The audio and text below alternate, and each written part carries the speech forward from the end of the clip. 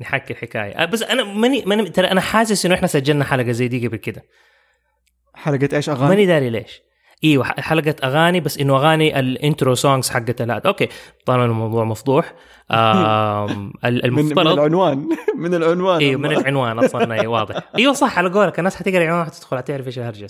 أنسى الموضوع. اليوم اللي زي ما أنتم شايفين في العنوان، اليوم اللي إحنا بنسويه إنه إحنا جبنا مجموعة من أغاني أفلام الكرتون اللي أنا وعبد الله، المسلسلات specifically اللي نحس إنه الأغاني حقتها كانت مرة حماسية، النوع الحماسي اللي أنت تبي تنزل وكده وتتضارب ولا تكسر الدنيا ولا تكون تنكس من يوم ما تيجي الأغنية. أيوه إكزاكت. حرفيا اللي رسلت لي الفيديو اللي رسلت إياه على واتساب ترى يعبر عن الحالة. عمار رسل الفيديو حق سبونج بوب لما في الفيلم يقولوا مين اللي تم تعيينه منصب اللي يصير مدير. أيوه بابا حسب نفسه كان مدير. هو هذا الإحساس. فاللي سويناه إنه جمعنا الأغاني الانترو اللي هي شارات البداية للمسلسلات اللي يحمسونا، مو المسلسل اللي يدخلك مود، لا المسلسل اللي يحمسك من الأغنية حقت البداية. أغنية كده حماسية تحس إنك أنت مرة مستعد إنك تبى تقوم وتصير بطل من الأبطال اللي في الفيلم الكرتون هذا. ولأنه اللي موجودة كتير، وفي أشياء اللي هي ما دبلجت بالعربي وفي أشياء اللي كانت مدبلجة بالعربي، فسوينا القائمة اللي هي مجموعة أغاني اللي هي إنجليزية ومجموعة أغاني اللي هي عربية أو يعني مدبلجة.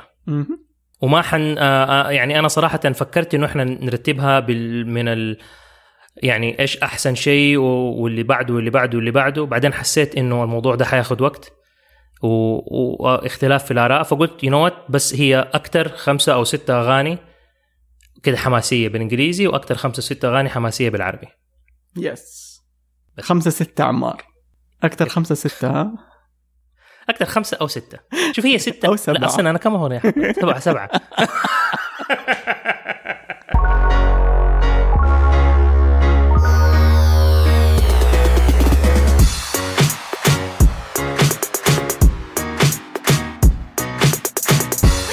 صح أنا اخترت 7 سوري، هي 14 أغنية اللي اخترناها. طيب هذه بدايتنا. فالسلام عليكم ورحمة الله وبركاته، كيف حالكم؟ انتم بتسمعوا كرتون. أنا عمار الصبان من مستدفر وكرتون. وأنا عبد الله رافعة من دائرة الأنيميشن وكرتون. طيب تبغانا نبدأ بأول أغنية؟ أنت قول لي أول أغنية. ممكن. صراحة أول أغنية اللي أول ما كلمتني عمار على الفكرة طلعت في راسي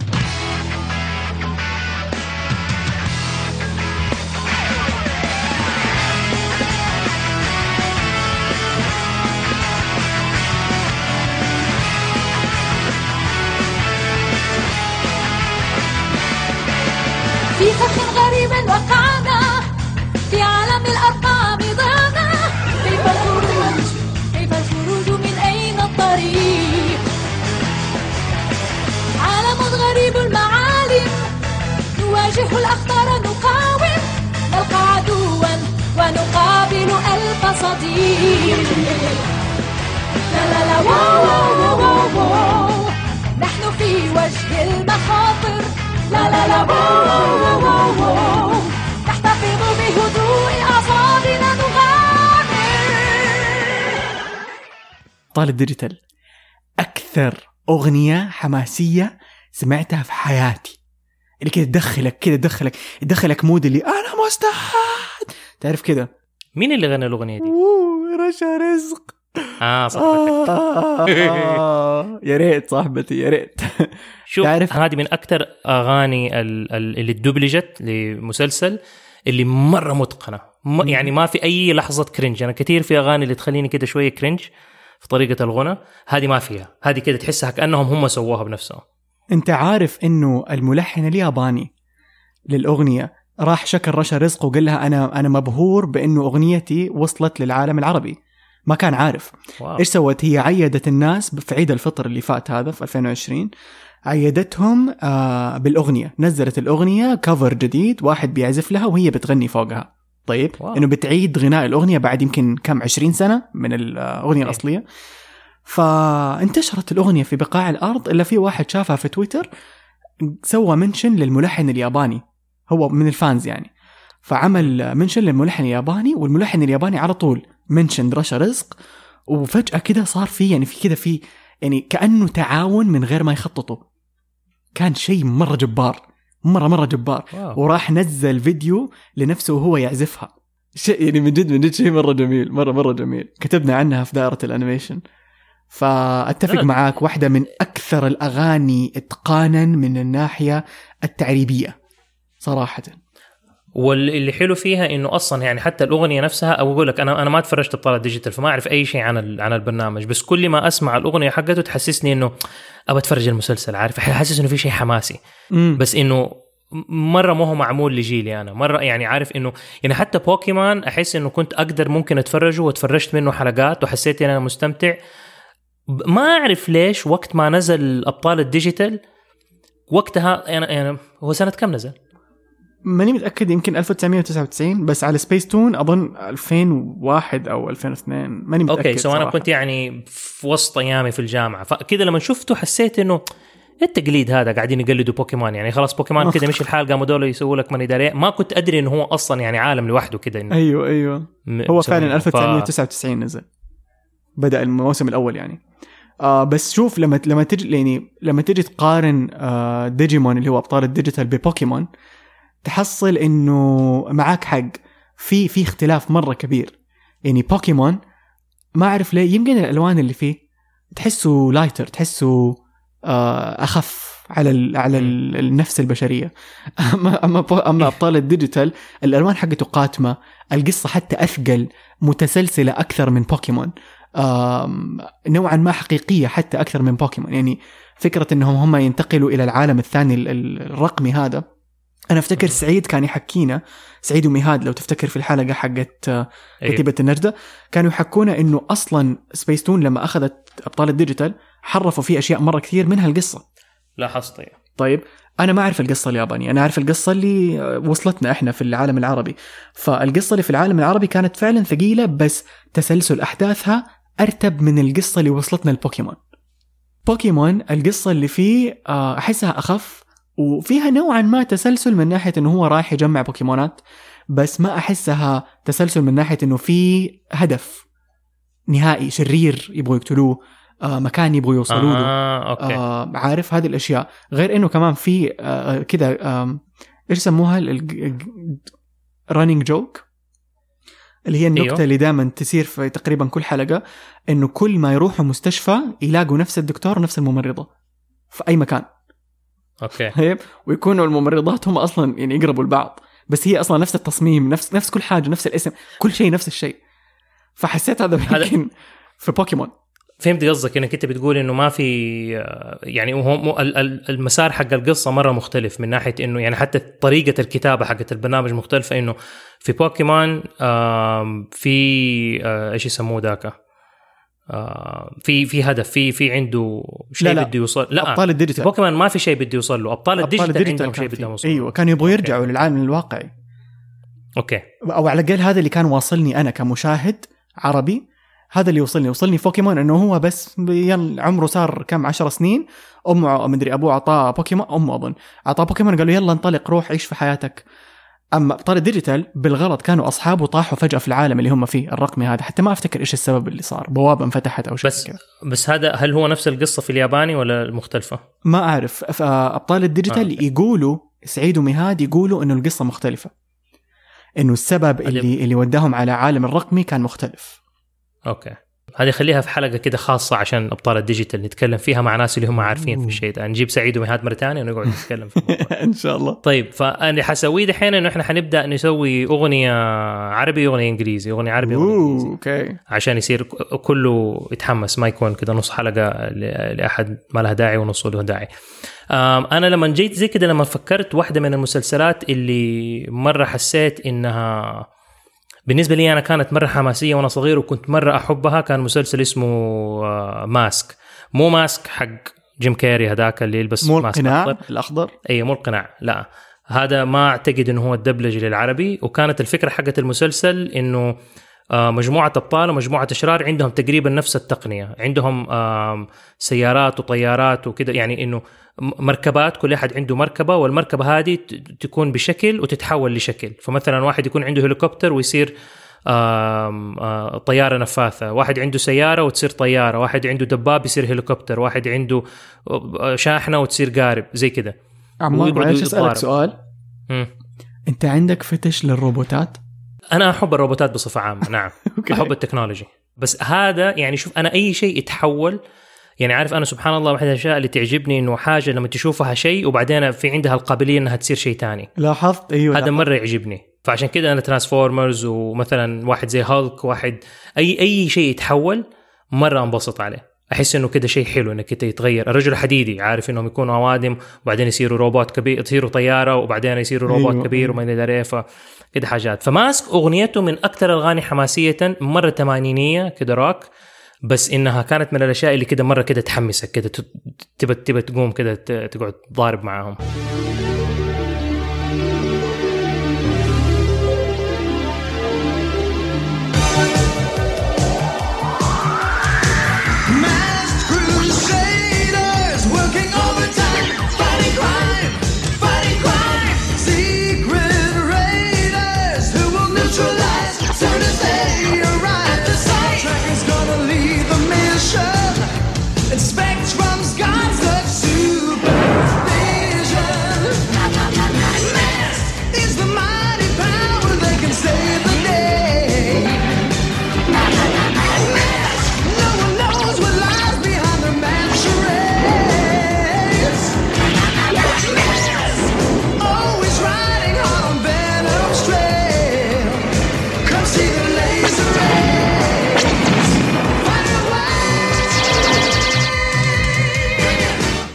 الإفكتس في الأغاني هذه اللي كانت بالذات في لما تيجي تلاقي في كثير من الأغاني اليوم حنلعبها حتلاقي فيها سبيشال إفكتس، اللي أصوات اللي يحطوها اللي تزيد من الحماس. هنا أصوات الليزر، أصوات مثلا طيارات، أصوات ما نداري إيش، هذه كلها أنا من وجهة نظري كده كانت مرة تزيد في الحماس حقي. أحس أغلب المسلسلات الثمانينات كانت كده، صح ولا يتهيألي؟ أيوه، لأنه حتى الستايل حق الرسم أيوه مو كلها أغلبها أيوه. بس حتى ستايل الرسم والتصاميم الشخصيات، يعني لو أنا ما أعرف إنه هذا مو ترانسفورمرز، كان لما طالعت شيء قلت ترانسفورمرز بس مثلا عهد جديد أو ريميك. حتى الشاحنة أيوه. حتى الشاحنة نفس اللون نفس الشكل نفس كل هذا. الشاحن الكبير هو ده. أنا في واحد ماني فاكر فين زمان، أحد ما أعرفه، بس إنه كثير ناس انتقدوا أفلام الكرتون دحين والمسلسلات اللي يقول لك يا أخي الشخصيات صاروا كلهم شبه بعض، إيش هذا، ما في اختلاف، الستايل حق الرسم صار واحد. فواحد جاء وحط يمكن 20 صورة حقت شخصيات رئيسية من أفلام كرتون تمانينات كلهم نفس الشكل. نفس الثيم، ما في ولا شيء مختلف. طيب فإنه من جد يعني سبحان الله كل عصر كان له ستايل حقه. هذا من المسلسلات اللي ما انتشر عالميا أظن، بس كانت الألعاب حق يعني هذا من المسلسلات اللي أنا أعتقد أكاد أجزم، ماني متأكد بس أكاد أجزم إنه هو بدأ كفكرة ألعاب وقالوا خلينا نسوي فيلم كرتون. إنه مرة كان تسويقي لأنه الألعاب كانت بالضبط زي الفيلم الكرتون. كان عندك منها الألعاب هذه؟ ولد عمي كان عنده وكنت أروح ألعب، لأنه ما كانت حتى تنباع في السعودية، وهل كل فيلم الكرتون أصلا ما كان ينعرض في السعودية، فأنا كنت أشوفه أشرطة فيديو شفته. كان عندي أظن 1 شريط ولا شريطين، بس إنه كانت مرة من الأشياء اللي هي حماسية، وكان مشهور في أمريكا. كان يعني كده انشهر فترة حقت المسلسل، ما أظن سووا منه موسمين ولا حاجة، بس هي هذه اللي كانت موجودة يعني. it looks interesting. بس صراحة أحس أيوة في فترة كده المسلسلات كانت فعلا تشبه بعض، يعني مو في المضمون، في الستايل وفي الفكرة. أيوة عارف كده أيوة. كلهم قريبين من بعض. تحس إنه جابوا كده مثلا فكرة وقالوا أوكي الفكرة هذه حنطلع منها 5 أفكار ويلا 1 2 3 4 5. فلا زالت تحصل أحيانا في بعض الأشياء، بس I feel like yes. ما هو أنا أحس إنه يعني هذا من الأشياء اللي مثلا طلعت زي كيف برضو مثلا تيجي تتكلم على مثلا بوكيمون وابطال الديجيتال والاشياء هذه كلها، لما يجي مثلا في فكره معينه تزبط يقوموا كذا احد يسوي افكار مشابهه لها، لانه هذا الشيء اللي دحين طالع. صح. حسيته اعطاني الفايب حق ايش كان اسمهم، باور رينجرز، حق ترانسفورمرز، حق بايونيك 6. حتى انت كنت دائما تحكيني عنه، انا ما تفرجته. حتى كذا اللي 5 أشخاص مدري 6 أشخاص جالسين مع بعض في مركبة فضائية، عارف اللي نفس الجو كذا، اعطاني نفس الفايب. ونفس الشيء هتلاقي كده فريق حق طيبين وفريق حق أشرار ويقعدوا يضاربوا مع بعض، والأشرار عندهم أشياء وأجهزة شوية أقوى من البطالين. ففعلا الثمانينات وأول التسعينات كان في كتير أشياء زي كده. في كان جي آي جو نفس الشيء، اللي هي ناس من برضو كده محاربين كلهم، وناس شريرين بيحاولوا يسيطروا على العالم، وصواريخ نووية ومن يداري إيش، ويقعدوا يضاربوا مع بعض. بس بس هي كلها طلعت في نفس الفترة. فأنت تشوف ترانسفورمرز مثلا طلع في أظن 84، هذا ماسك لما سواه في 85 على طول بعده بسنة. ديفينتلي ترانسفورمرز نزل هذا شيء مرة رهيب، أسمع سوي حاجة شبهها بسرعة. فطلعوا شيء وفي سنة وسووا. ما يعني ما حقول إنه هم فعلا قلدوا، بس أنا حاسس إنه هذه جات من زي كده، إنه هذا شيء حلو طلع، يلا خلينا نسوي شيء تاني شبهه. شوف تحصل أحيانا سرقات لأفكار بس تكون في مرحلة الإنتاج، مو بعد مرحلة الإنتاج. يعني ممكن يكونوا مثلا شغالين على فكرة معينة وتحصل بعدها بفترة مرة قصيرة أنتج العمل بعدها بسنة، لأنه في أعمال تأخذ وقت وفي أعمال ما تأخذ منهم شهور، يعني حرفيا ما تأخذ منهم شهور.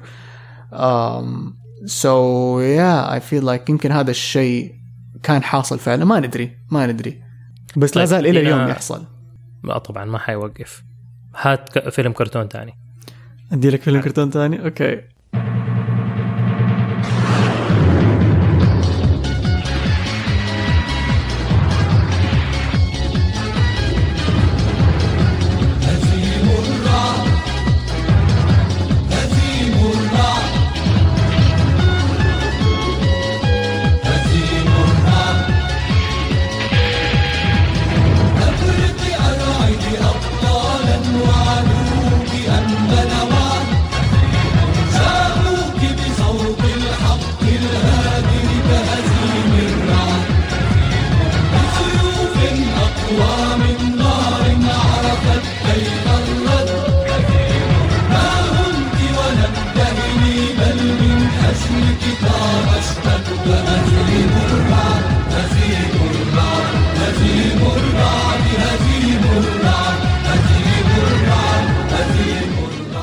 هزيم الرعد يا شيخ.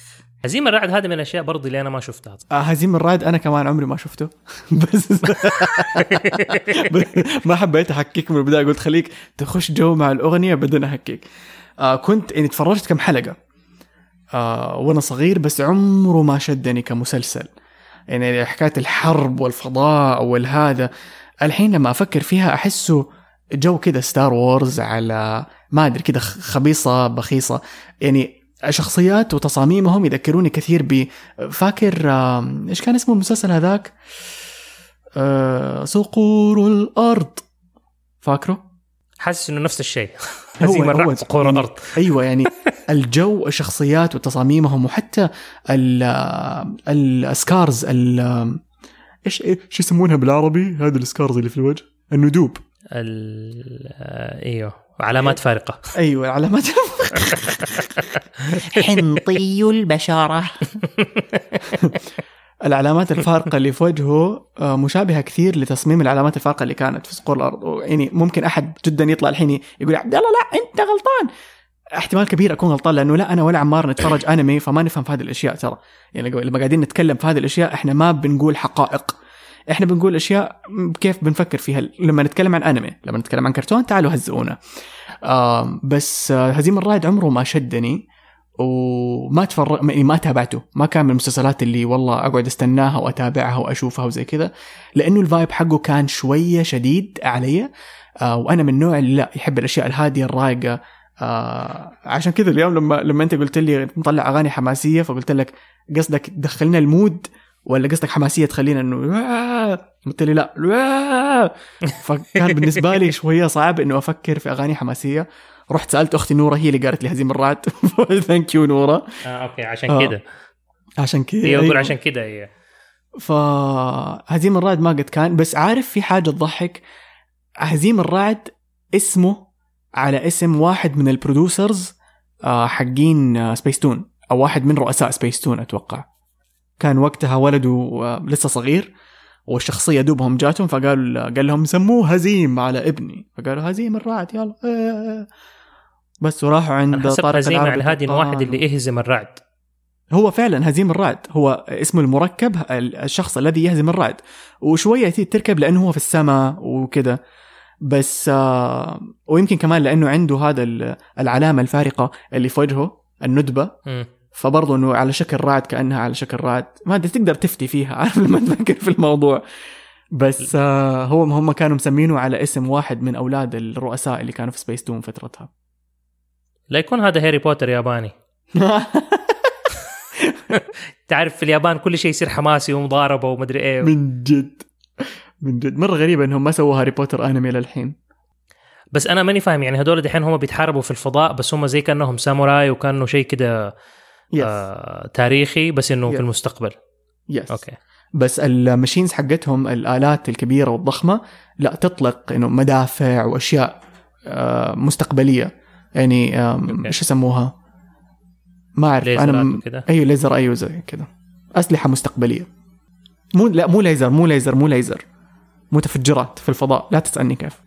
أوكي سيبك من الموضوع. طيب طالما نحن ما تفرجناه وما نقدر يعني نبحر في الموضوع، خلينا ناخد حاجة نحن نقدر نبحر فيها.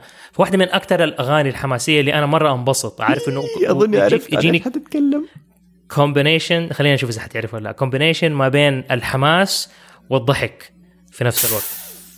واحد من أكتر الشخصيات اللي تعجبني شخصيته والفيلم الكرتون حقه وحتى لون اللبس حقه حلو بنفسجي كده. داركوينج داك. Yes I knew it.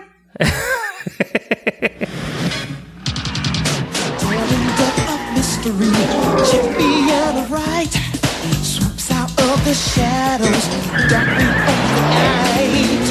Somewhere some villain schemes, but his number's up 3, 2, 1. Darkwing Duck. When there's trouble, you call DW. Darkwing Duck. Let's get dangerous. Darkwing Duck. Darkwing Duck. Out of snow and he appears, the master of surprise. Who's that cunning mind behind the shadowy disguise? Nobody knows for sure. Bad guys are out of luck. Here comes Darkwing Duck. Look out! When there's trouble, you call DW. Darkwing Duck. Let's get dangerous. Darkwing Duck. Better watch out, you bad boys. Darkwing Duck. فداركوينج داك ما أعرف كده من الأشياء عارف اللي حسيت إنه أخذ الشيء اللي حلو في داك تيلز، بس حط لي فيه الحماس اللي أنا أحبه في أفلام الكرتون كده وكده وسوبر هيرو وكده، وبيحاول يتخفى بس في نفس الوقت كمان إنه هو أبله عارف إنه هو حلو إنه واثق من نفسه بس إنه برضو عبيط. فهذا أحلى كومبينيشن عندي لأي أي بطل. أنا شخصيا لو حكون بطل حكون من هدول الأبطال اللي هو عارف أشياء تيجي معاه بالسفلقة. هو من جد كويس وعنده قدرات بس إنه يعني عارف يجيب العيد أحيانا. ما هو سيريس. الأغنية زبطت. أيوة أبدا مو سيريس. يعني أنا الأبطال اللي أنا مرة أحبهم زي كده داركوينج داك، بو من كونغ فو باندا، عارف هدول الناس. هذاك كمان الزوم إيش كان اسمه؟ مو فلاش هذا اللي في أنيمانياكس. فريكازويد. اي هذاك يعني هذا احسن بطل في الدنيا بالنسبه لي انا. داركوينج داك برضو من بالنسبه لي من احلى المسلسلات اللي انتجوها صراحه في هذيك الفتره. والنسخه انا كبرت على النسخه العربيه، ما سمعت النسخه الانجليزيه لين قريب. متى سمعتها؟ لما عرفت انه ممثل شخصيه داركوينج داك هو حبيبنا جيم كومينجز. هو نفسه اللي يعمل ويني الدبدوب، هو نفسه اللي يعمل شخصيات مره كثير. فاول ما عرفت انه هو نفسه داركوينج داك قلت لا لازم أسمعه، وفعلا يعني أغرمت في أدائه. بس لازلت أحب النسخة العربية، يعني الطريقة اللي عملوا بيها. هو اسمه بالعربي كان دهمان بطة. أوكي دهمان بطة لما يصير داركوينج داك أنا وعمار أنا شايف وجهك قاعد يتقلب. صح ولا مو صح؟ لا it's okay تعود. فدهمان بطة. ولما يكون طب استنى خليني أشوف وجهك لما يتقلب من جد، لما يكون بشخصيته الطبيعية العادية إيش اسمه بالإنجليزي؟ والله نسيت. DW بالعربي اسمه DW بالعربي اسمه زغلول بطة. حلو. أوكي فزغلول بطة ودهمان بطة. فلا النسخة العربية كانت مرة بطلة. وأفتكر كان عندنا شريط الفيديو والدي في دي المنسوخ حق الحلقة الأولى. وافتكر كانوا حاطين سلوغن تحت الاسم دهمان بطة، بعدين كاتبين بطة الفجر المظلم. فلما تقرأ بطة الفجر المظلم كلمة تحسها سيريس بس تضحك في نفس الوقت، عارف اللي إنه زي الفجر المظلم بس ببطة. فالجو العام حق المسلسل أصلا كان مرة بطل، وحبيت إنهم استخدموا شخصية إيش كان اسمه هندباد مكوك اسمه بالعربي. إيش اسمه هو؟ لانش طيار لانش باد. فحبيت إنه استخدموه في دارك وينج دوك واستخدموه كمان في داك تيلز، في الاثنين يعني مع بعض. it's so fun. وأفتكر كمان واحدة من الأشياء اللي مرة احترمتها في المسلسل هو الأغاني اللي جوة الحلقات. مو دائما، بس الحلقة الأولى كان فيها أغنية تهويدة إنه لالباي كان يغنيها عشان يفتح شفرة حاجة. فأفتكر كنا حافظينها وإحنا صغار أنا ونورة أختي، أحمر أصفر أزرق بام بانانا، مرة تدخلك جو وهادية. ديزني شطار في الأغاني مرة مو دائما صراحة يعني مؤخرا، بس early in the years yes definitely yes. هو زي ما انت قلت انه هو الشيء. وانا شخصيا من اكثر الاشياء اللي تحمسني اصلا دائما اتفرج اي مسلسل الاغنيه اذا ما شدتني احتمال كبير انا ما حتفرج المسلسل هذا شيء يعني انا بالنسبه لي عندي مقدس يعتبر. لما تيجي تشوف فيلم كرتون انه لازم او مسلسل الاغنيه لازم كده تحمسني وتكون مشابهه للشيء اللي انا حشوفه في المسلسل نفسه. أيوه. يعني ما ابغى اغنيه حماسيه وبعدين نطلع الكرتون بارد، لا. اذا الكرتون مثلا برود ولا حب ولا يعني عارف بس قصص كده مثلا لا ابغى الاغنيه تكون مشابهه. اذا ميستري مثلا كده ولا بوليسي ولا الغاز ولا مدري تبغى الاغنيه تكون مشابهه. فهذه الاشياء انا بالنسبه لي انا جدا مهمه. بما ان في جوها نعطيهم الحياه دي زي العاصفه هنا بطستان، عربيات وطيارات، حاجة جنان، ونحل فوازير عايزة لها وقت كتير. بطوطية كل يوم مغامرة جديدة، بطوطية فيها لعبة وفكرة أكيدة، بطوطية وفي خطر حواليك وغريب بيجري عليك. تعالوا بسرعة وشوفوا معانا بطوطية كل يوم مغامرة جديدة، بطوطية فيها لعبة وفكرة أكيدة، بطوطية هتلاقوا ضحكة وفكرة مفيدة. بطوطية قصص بطوطية يعني ما ادري اذا انا كنت يعني حتحمس ان انا اشوفه ولا لا لو ما كانت الاغنيه بالشكل اللي هي كانت عليه. انا وباي ذا واي يعني انت عارف الكلام ده، قصص بطيئه انا شفت بس داك تيلز، ما عمري شفت العربي الى يومك ده. انا ما شفت العربي، الاغنيه ما عرفتها، واصلا ما عرفت انه هو الدبلج بالعربي غير منك عارف انه ولا خطر على بالي انه هو في احد ممكن يدبلج ويحطه. فين كان اصلا يجي هو في MBC3 في كل ما لا MBC3 مين يا عمار؟ قبل في التسعينات كان يجي على MBC1 لما كانت الشعار حقها ملون أصفر وأزرق وأصفر، فاكر؟ والله. وكان يجي على LBC، وكان يجي على القنوات هذه الرسمية يعني، كان يعرض حسب ما أذكر. بس كان مدبلج مصري وقتها، ومو كل أعمال ديزني في البداية كانت تدبلج مصري للتلفزيون. يعني كان عندنا غامي بيرز دبب الأساطير الدبلج فصحى، سنجب وسنجوب اللي هو داك تيلز تشيبنديل دبلج فصحى، دارك وينج دوك وقصص بطوطية هم كانوا في نفس العالم، فالاثنين كانوا مدبلجين مصري اوكي للتلفزيون يعني.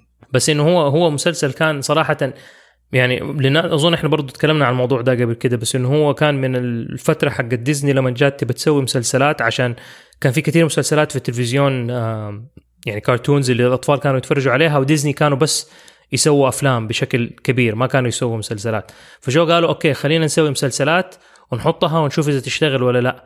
بناء على القرار هذا قالوا إنه أوكي لا تستخدموا أي من الشخصيات الرئيسية، حطوا شوفوا شخصيات ثانوية وحطوها في المسلسلات هذه، ولا اخترعوا شخصيات جديدة، بس إنه لا تحطوا لنا ميكي وجوفي which is يعني ما أعرف كيف إنه سووا جوفي بعد كده على جوف تروب، أظن لها قصة تانية.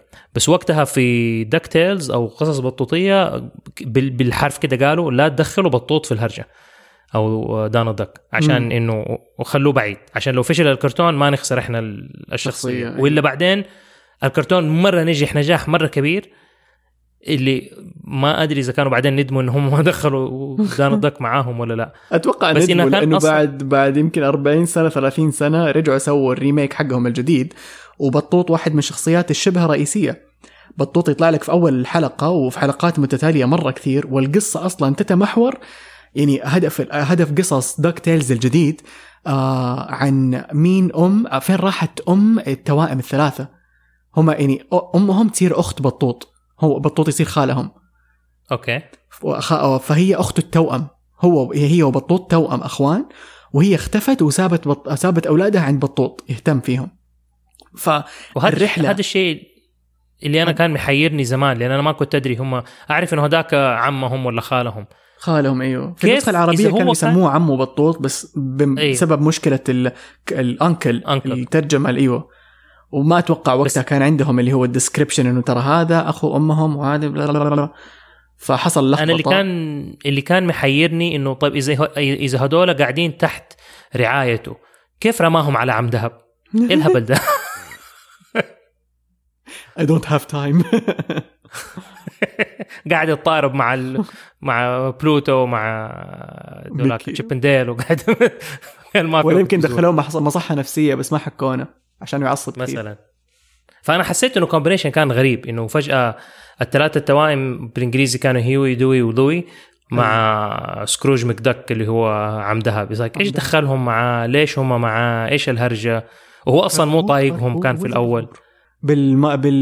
كان في نسختين لأساميهم، في نسخة لمجلة بطوط المصرية، وفي نسخة لمجلة بطوط اللي هي حقة الشرق الأوسط اللي هي عندنا في الخليج يعني.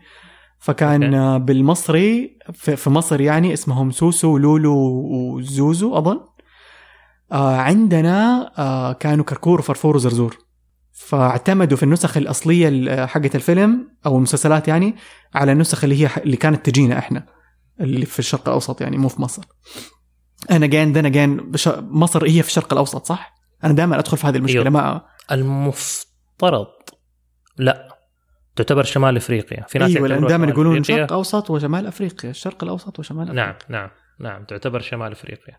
المسلسل اللي بعده بس قبل لا ندخل في الموضوع التالي أبغى أشيد بس بالأداء الخرافي اللي عمله الله يرحمه ياسر شعبان. أنا كل ما تجيني فرصة أتكلم عن هذا الإنسان الخرافي أتكلم عنه، لأنه من جد يعني نفسي سيرته تكون دائما عاطرة على لساننا كلنا، لأنه الأعمال اللي كان بيقدمها في الدوبلاج قبل لا يتوقف كانت ولا زالت من أفضل الإنتاجات اللي قدمت في الدوبلاج اللي سمعتها في حياتي باللغة العربية، سواء كان فصحى أو سواء كان باللهجة المصرية اللي هي لهجته هو الأم. الإنسان هذا كان يغني في باند، وكان إذا ماني غلطان كان برضو متعلم يعني على ما أبغى أفتي بس أظنه كان يغني أوبرا، ما أتوقع بس أظن. ويعني كان من جد من أكبر الداعمين لأي أحد يبغى يخش المجال.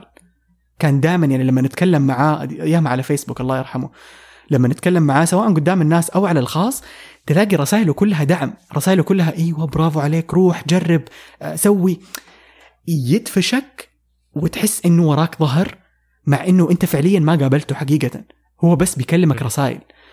بس تعلمت منه مرة كثير بس رسائل من جد. هو اللي غنى دهمان بطة دارك وينج داك، هو اللي غنى قصص بطوطية، هو اللي غنى ويني الدبدوب، هو اللي غنى المسلسلات يعني، هو اللي غنى كل الأغاني حقت مسلسلات ديزني أفترنون كلها من أولها حقت قصص بطوطية إلى آخرها، ما أدري من آخرها حتى قوف تروب اللي هو بندق هو اللي غناها. الولد لابو like father like son، خرافية. الأداء العربي خرافي. وأفتكر شفت له مقابلة كانوا يسألوه يقولوا له كيف العمل مع ديزني، قال لهم ديزني كانوا يوقفوننا يحس كأنه سكينة في حلقه وهو بيغني. يقول كانوا جالسين لنا تغلط غلطة بالسكينة، هو هذا إحساسه، يحس بالمسؤولية تجاه الأغاني اللي قدمها، لازم يعطي مو أفضل مستوى، لازم يعطي أعلى من أفضل مستوى. وهذا الشيء فعلا باين إلينا اليوم في أعماله. لما تشوف أعمال مثلا أغنية قصص بطوطية المعاد إنتاجه الآن، مع كل احترامي للكاتب اللي كتب الكلمات، مع كل احترامي للإنسانة الفنانة اللي غنت الأغنية، صوتها رائع، بس الأداء يا جماعة، الأداء يختلف، يفرق مرة، وتحسوا فيه، مو بس تسمعوه، تحسوا جوتك في اختلاف في الطاقة اللي قاعدة تطلع. فمن جد من جد من جد الله يرحمه ويجمعنا وياه في الفردوس الأعلى، من أعظم ما قدمته دبلاجات ديزني في حياتي سمعتها صراحة. آسف إني تكلمت مرة كثير، بس حقيقي لا بالعكس، مرة يستاهل أكثر حقيقي. وهذا شيء أنا شفته يعني لما بدأت أتعرف على الأغاني العربية زي كده اللي هي الدبلجة، وهذا في فرق لما أحد يكون بيغني بذمة for lack of a better term، يعني إنه مو ما بقول الناس اللي تانية ما بتغني بذمة، بس إنه يعني في ناس اللي تحسوا قلبه خارج مع الأغنية، عارف، او مع قلبها خارج يكون مع الاغنيه، زي حقه الابطال الديجيتال اللي اول سمعناها، صح، تحس انه يعني ما في فرق بين الاغنيه الاصليه وبين الاغنيه المدبلجه. انا مره ما احب لما احد زي كده ياخذ عمل معين وتلاقيه يضربه على قلبه انه خلاص يلا شغل اللي احتاج اسويه فانا جاي دوام يلا خلصها ويلا مشي. لا يا اخي، انت لازم يعني الشيء ده حيقعد. يعني هذه من الاشياء اللي انا لاحظتها بعد مثلا احنا ما اشتغلنا، او انا شخصيا بعد ما اشتغلت على افتح يا سمسم، انه لما شفت اول كم حلقة نزلت، عارف زي ما تقول الموضوع كان كده كف صحاني، اي شيء انا اسويه ممكن ياخدوه ويعتمدوه وحيعيش للابد. هذا ما اقدر اغيره، ما اقدر اصلحه، ما اقدر اشرح للناس انه انا والله كنت متضايق ولا مالي نفس ولا كنت مريض ولا ما في هو ده كده حيتمسك عليك الى يوم الدين. بعدها صرت اتربش، صرت اخاف لما ننزل، عارف لما نجي اسوي اي عمل لاي حاجه انه ما تقدر تخاف عليه. بالضبط، ايوه، ماني خايف من العمل، خايف انه العمل ما يطلع مزبوط، خايف انه يعني لانه وعارف اللي هي لما يعني حتى في حركات صرنا نسويها اي احد اللي حيطلع يصير ممثل مثلا اصوات ولا اي حاجه زي كده، انه لما تيجي تشتغل او تيجي تشتغلي على حاجه لو حسيته في وسط الاداء حقكم انه هو مضروب اخربوا التيك.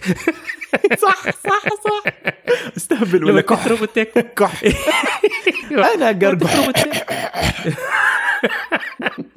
لو تخرب التيك ما يقدروا يستخدموها، لانه احيانا مو في يدكم انكم انتوا تختاروا انه والله خذوا اللقطه دي ولا لا تاخذوا اللقطه هذه.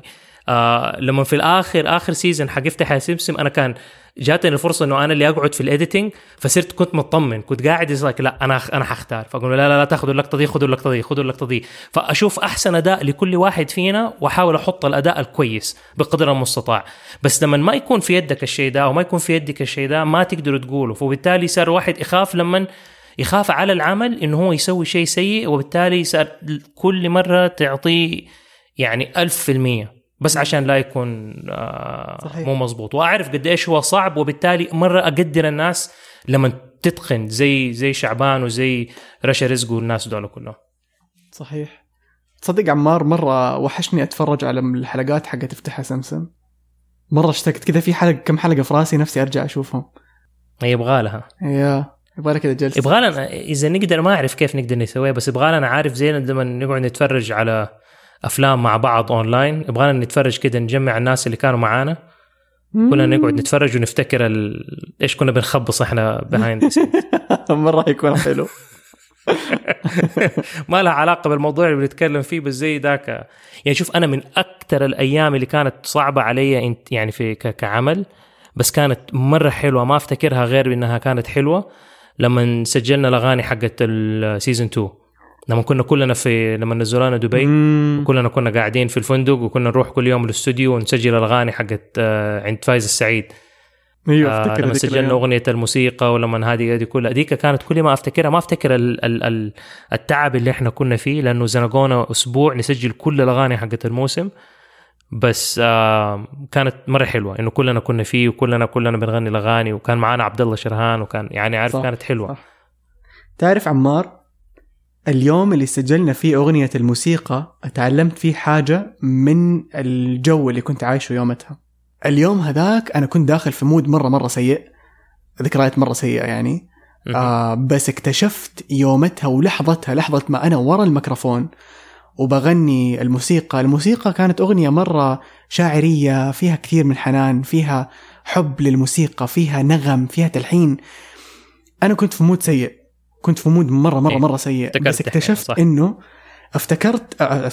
استوعبت لحظتها وأنا بفتح فمي عشان أغني، إنه أيا كان المشاعر اللي أنت حاسسها هذه طاقة تقدر تحولها وتحسس الناس بأي شعور أنت تبغى. يعني أنا كنت في مود مرة سيء، بس أي أحد يسمع الأغنية إلين اليوم يجي يقولوا لي عبد الله مرة دخلتنا جو وحسينا كده بروقان.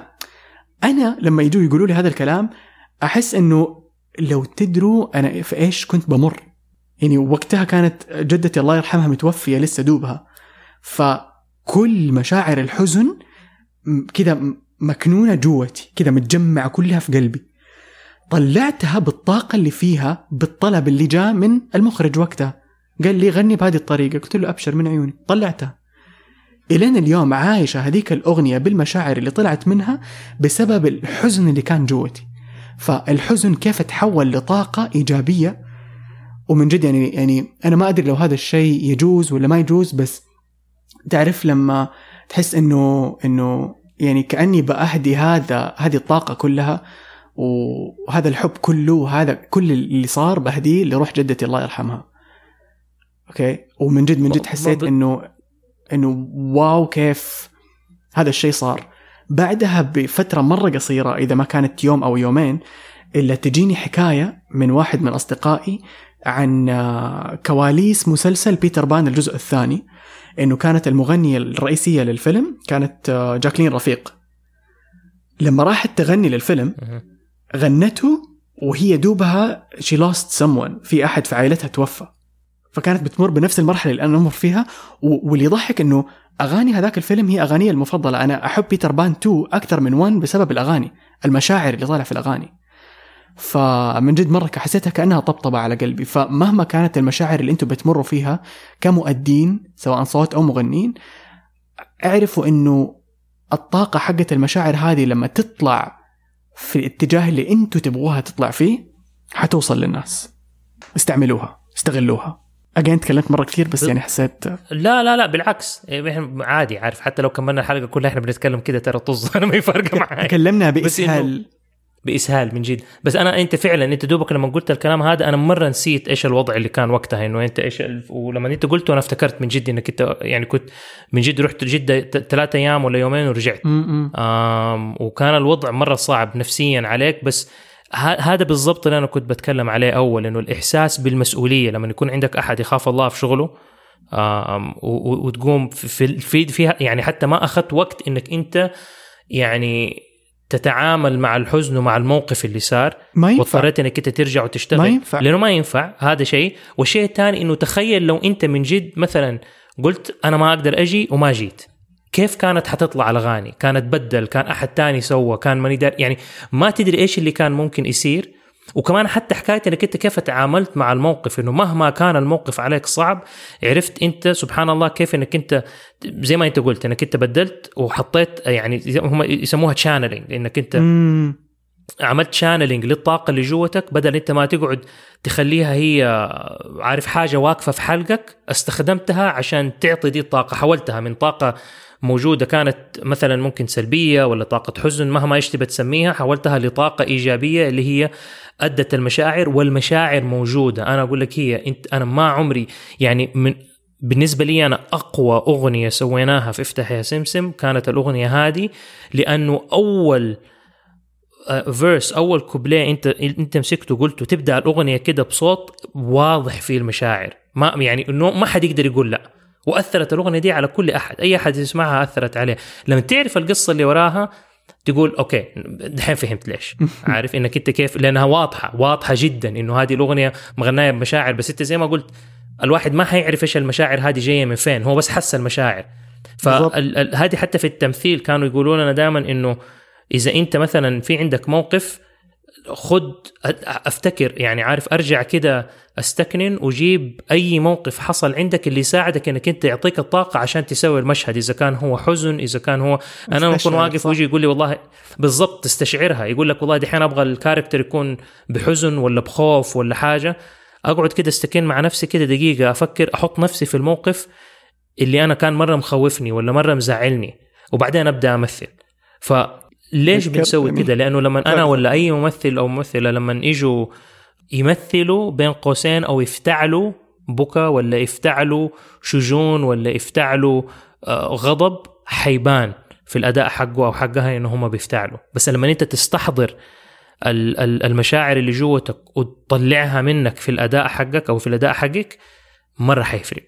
وهذا الشيء فعلا صار. بس المشكلة في المقابل إنه نفسية في الآخر تصير مرة تعبانة. هذا فيه راس تعبان، هذا فيه نفسية تعبان، هذا كله تعبان، مكوى تعبان. لأنه تعرف شوية تفتكر كل الحزن اللي عندك، شوية تفتكر كل الغضب اللي عندك، شوية تفتكر كل الفرح اللي عندك وتعيشهم. بس شوف الحمد لله شخصية راشد وشخصية إلمو، أو خلينا نتكلم عن شخصية راشد أكثر. شخصية راشد كان مرة يعني هادئ ورايق وسعيد أغلب الوقت. كان بس يعصب لما يكون مرة آسف عمار، لما يكونوا كعكي وحبيب جنبه كان يعصب. طيب لأنهم يخبطوا هم يعصبوا ولا ما يعصب ملحق يعني كده. أيوه بالضبط.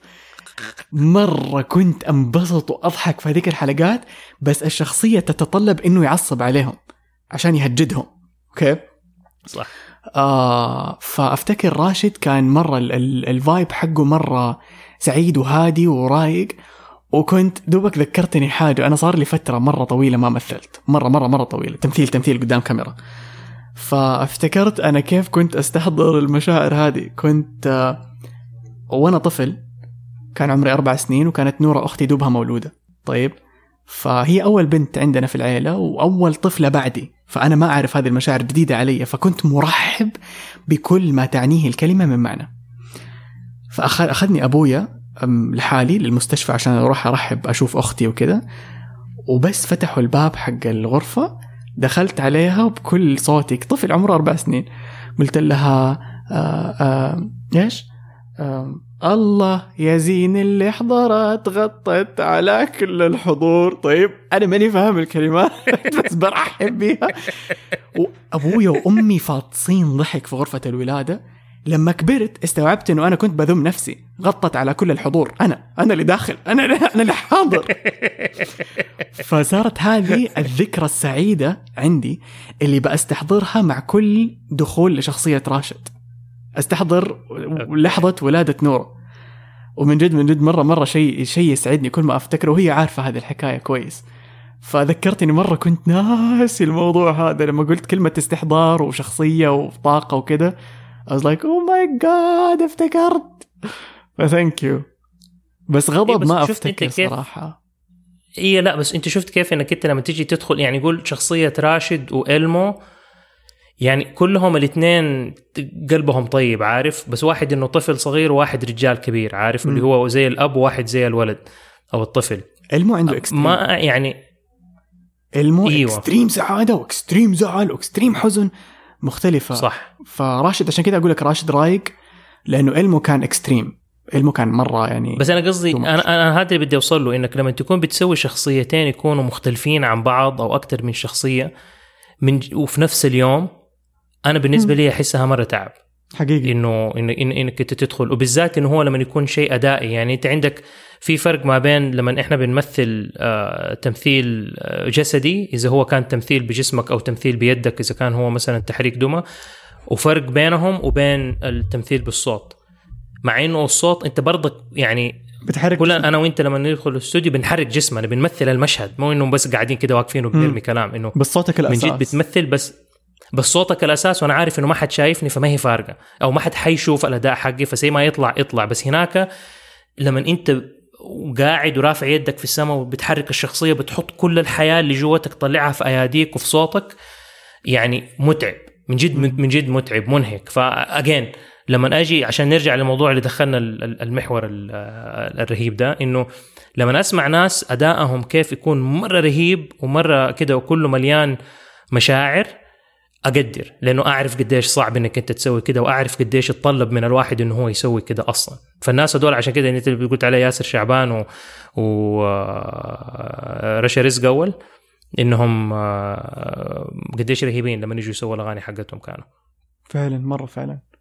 طيب تبغى تسمعنا الأغنية اللي بعدها؟ نكمل اسمع نكمل أغنيتين عشان أحس مرة طولنا. أوكي، على سيرة أول أنت كنت بتقول بايونيك 6. بايونيك 6 هذه من المسلسلات اللي أغانيها مرة حماسية، من المسلسلات اللي بدأ أظن سووا موسم واحد، والموسم هذا نزل في القناة الثانية السعودية.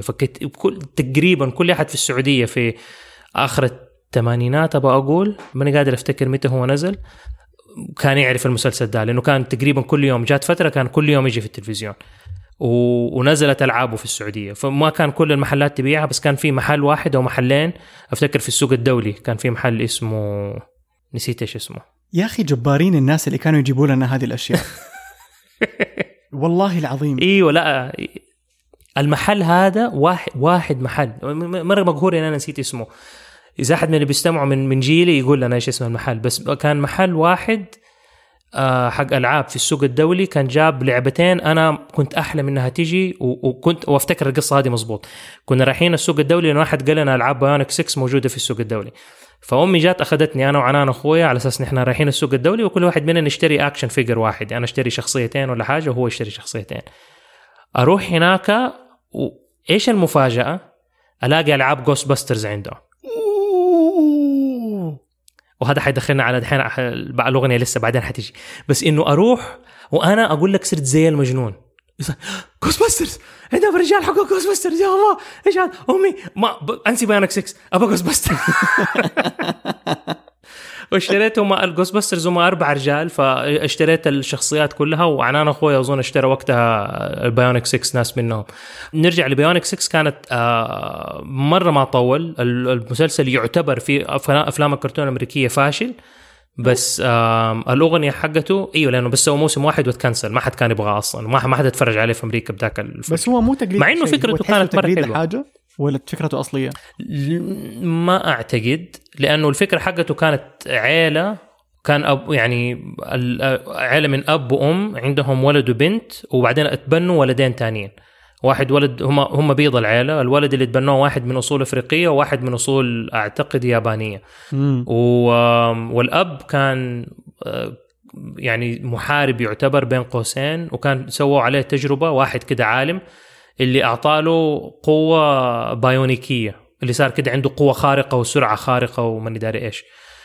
فكان طلعوا هو وأهله رحلة لما كانوا في إجازة في الجبال، وبعدين صار أفالانش اللي هو إيش يسموه ده لما الثلج ينزل كده ويشيل الناس كلها من الجبل، هبوط ثلجي، فحاجة زي كده. فكلهم انعزقوا تحت الثلج، وراح لما انقذهم بس كلهم دخلوا في غيبوبة.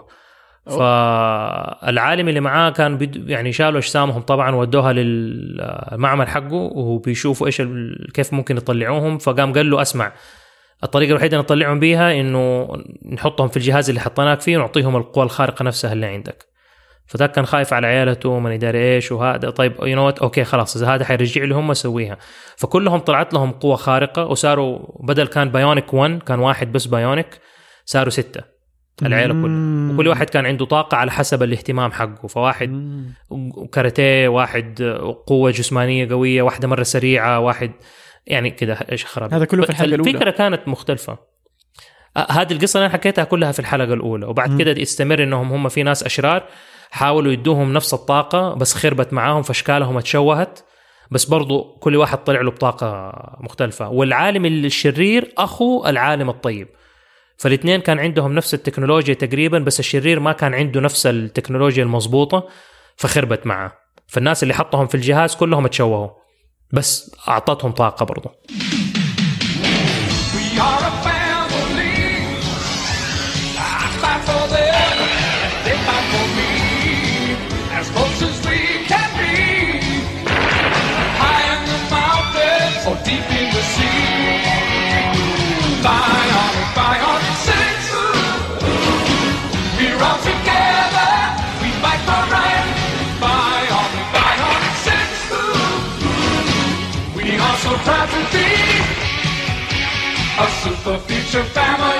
A family brought together by fate and given superpowers through the miracle of modern science.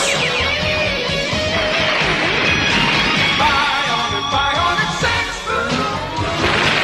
We got together, we fight for life. Super future family, and we're so very happy. عائلة جمعها الأمل. إيش تحس يسموه؟ إيه؟ اسمع لو دبلجوا لو دبلجوا إيش تحس كانوا يسموهم بالعربي؟ أحس كانوا يسموهم الأبطال الستة يريحوا راسهم. ممكن أيوة بكل بساطة. أنا ما في كل ما بفكر فيها بقول ما في حاجة غير يسموهم الأبطال الستة.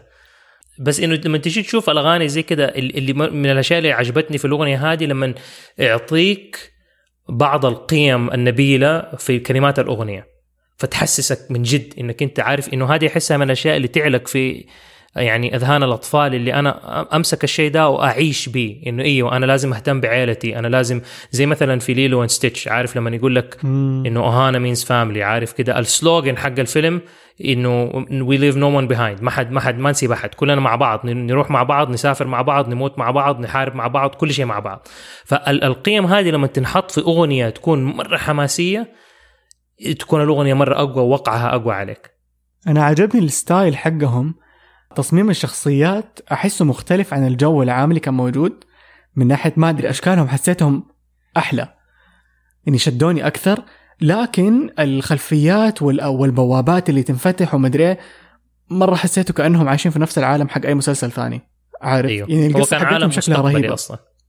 إيه القصة حقتها شكلها حسيتها رهيبة. بس العالم لازلت حاسس كأنه فولترون على المسلسل اللي شفناه اليوم. بدري إيش كان اسمه؟ هزيم الرعد. لا لا المسلسل اللي في الثمانينات الثاني اللي ورتني إياه اليوم نسيت اسمه يا ربي. ماسك. أي ماسك. حسيت نفس الجو. أي. عارف يعني لازال العالم حقهم معطيني نفس الإحساس بالضبط. وهو هذا في أشياء مرة قريبة كانت من بعضها مع إنه هم هذول كانوا شوية مختلفين بس فعلا العالم واحد تحسوا ما كان في فرق مرة كبير. من يوم ما يروح عالم مستقبلي هذا المستقبلي اللي كان في بالهم. فحتى لو أنت تشوف المسلسل السيارات على الأجهزة على المدري إيه تعرف اللي ضحك كان المسلسل ده أو يعني حنهي كلام على بايونيك 6 على الموضوع ده. حاجتين أنا اللي ما عجبتني في أو حاجة واحدة أنا افتكرتها ما عجبتني كانت في المسلسل اللي قتلته بالنسبة لي نوعا ما. وشيء تاني كانت قصة مضحكة. الشيء اللي ما عجبني في المسلسل إنه كانوا هم بوجيههم يطلعوا وما حد داري إنه هدول هم بالضبط زي يعني حتى سوبرمان كان يحط نظارة عارف يلبس نظارة يلبس قبعة هدول بوجيههم يطلعوا. والشيء اللي كان مرة سخيف واحد يوم هم كعائلة راحوا ثيم بارك زي ديزني لاند زي كده الأشياء هذه. طيب وفي الثيم بارك هذا لقوا الناس قاعدين بيبيعوا تيشيرتات حقت البيونيك 6. طيب التيشيرتات حقت بيونيك 6 ما فيها غير وجيه الشخصيات الأبطال هدول. طيب فالبنت اللي في العائلة راحت للفلينة اللي عليها صورتها فبتقول لي أبوها إنه أوه شوف حاطين صورنا عليها طيب ممكن أشتريها. وكل الناس اللي ماشيين وما حد داري إنه هدول هم. البنت ماسكة فلينة عليها وجهها من غير أي تغيير ونفس قصة الشعر ونفس المكياج ونفس كل شيء. كيف الناس ما يعرفوا إنه هم؟ إيش الخبر ده؟ غريب يا أخي إنه ما كانوا يركزوا في الديتيلز هذه. ديتيلز غبية. ديتيلز غبية بالضبط. وفي الحلقة هديك هم واقفين وغشنا سارت وجو الشريرين فجأة في ذاك الثيم بارك والناس صارت تجري وبتزعق وأوه خايفين. فهدول الستة واقفين طب إيش نسوي؟ ما في مكان نروح نتحول فيه لأنه هم ما أدري إيش يسووا كده زي ساعة في يدهم يخبطوا فيها خاتم وبعدين يتحولوا تطلع اللبس حقهم يطلع وكل شيء يطلع. فما نقدر نروح نبدل. طب إيش نسوي؟ قالوا أوكي ناس ما حد منتبه لنا يلا بايونيكس آن دحينا. فكلهم اتحولوا في وسط الناس وهي بتجري وفجأة واحد يوقف يطالع في ظهره هي بايونيك 6. طب هم نفسهم كانوا واقفين دوبهم بس اللبس اللي فرق. الشيء الثاني اللي أفتكره في المسلسل اللي دحين أقعد أضحك عليه واحدة من التكنولوجيا اللي كانت موجودة في المسلسل في واحدة من الحلقات إنه البنت كانت تحب الموسيقى فكانت عندها سماعات اللي هي بس تحطها في إذنها وفيها أنتن مرة صغير كده طالع وما في أي أسلاك. طيب كده بس تخش كده حاجة كده سماعة كده تتخش في الإذن وتقعد تسمع فيها وما حد يشوفها. أنا وقتها قاعد طالع أقول فين متى يعني هل من جد هذا في المستقبل نقدر يكون عندنا سماعات من غير أسلاك زي كده إنه تشبكها وخلاص وتقعد تسمع فيها الراديو وما يحتاج تشيل جهاز معاك وما نداري. أقول يعني إيش التخريف ذا اللي هم مسوينه. ودحين أنا لابس سماعات عارف اللي من غير أسلاك وتقعد تسمع فيها راديو وتسمع فيها أي شيء وتسمع من بتكلمني وأنت في بيت وأنا في بيت من غير أي أسلاك من غير أي أسلاك بالضبط. فهي وذاك المسلسل من المسلسلات اللي كانوا يتكلموا مع بعض سكايب ما كان في سكايب، ما كان في انترنت، ما كان في ولا شيء. اللي هم يشوفوا بعض في الشاشات، عارف الساعة اللي في يدهم زي الابل واتش اللي في يدي اللي تطلع فيها صورة شخص، بس الابل واتش ما فيها الخاصية دي. بس انه يتكلموا مع بعض زي كده بالساعات وبالوجه وبالمنيداري ايه. فهذه من الاشياء اللي مرة حمستني كده على المستقبل، انه يا ريت الاشياء هذه تكون موجودة. وعشان كده انا من الناس اللي مرة تحمست لما ايربودز نزلت، اشتريت ابل واتش، اشتريت ايفون، اشتريت، لانه الاشياء دي كنت اشوفها وانا صغير في مسلسلات زي بيونيك 6 وافلام، بس ما كانت من جد موجودة، عارف. مرة يضحك لما تقول لي انه وانت طفل كان هذا بالنسبة لك من افضل المسلسلات، بس لما كبرت استوعبت انه هو من افشل المسلسلات. نفس الكلام اللي كانت تقوله فاطمة الحلقة اللي فاتت لما سوينا حلقة الاميرات. فاكر لما كانت بتحكي عن ايش كان اسمها، مولان، كانت بتقول انه فيلم مولان 2 كان من افلامها المفضلة، كان من افلامها المفضلة. لما كبرت استوعبت انه هو فيلم مرة فاشل، يعتبر يعني يعتبروه في الناس فيلم مرة فاشل. ف good for you guys انه استمريتوا بحب هذه الاشياء وطز في اي رأي اخر. برافو. ادينا مسلسل عربي. اديك مسلسل عربي يا شيخ. كم عمار عندنا؟ دقيقة حاليا هو واحد. هو في أكتر من واحد، بس يعني بحاول كده عكسك قدام الناس. طيب احنا تكلمنا عن بوكيمون، فما حشغل الأغنية حقته، لكن يظل من أفضل يعني الأغاني الحماسية في الحياة. لكن الأغنية اللي أبغى أشغلها الآن أغنية لمسلسل يعتبر تتمة لمسلسل قديم. أنا متأكد إنه نص إذا مو أغلب جيل الثمانينات والتسعينات كانوا يحبوه.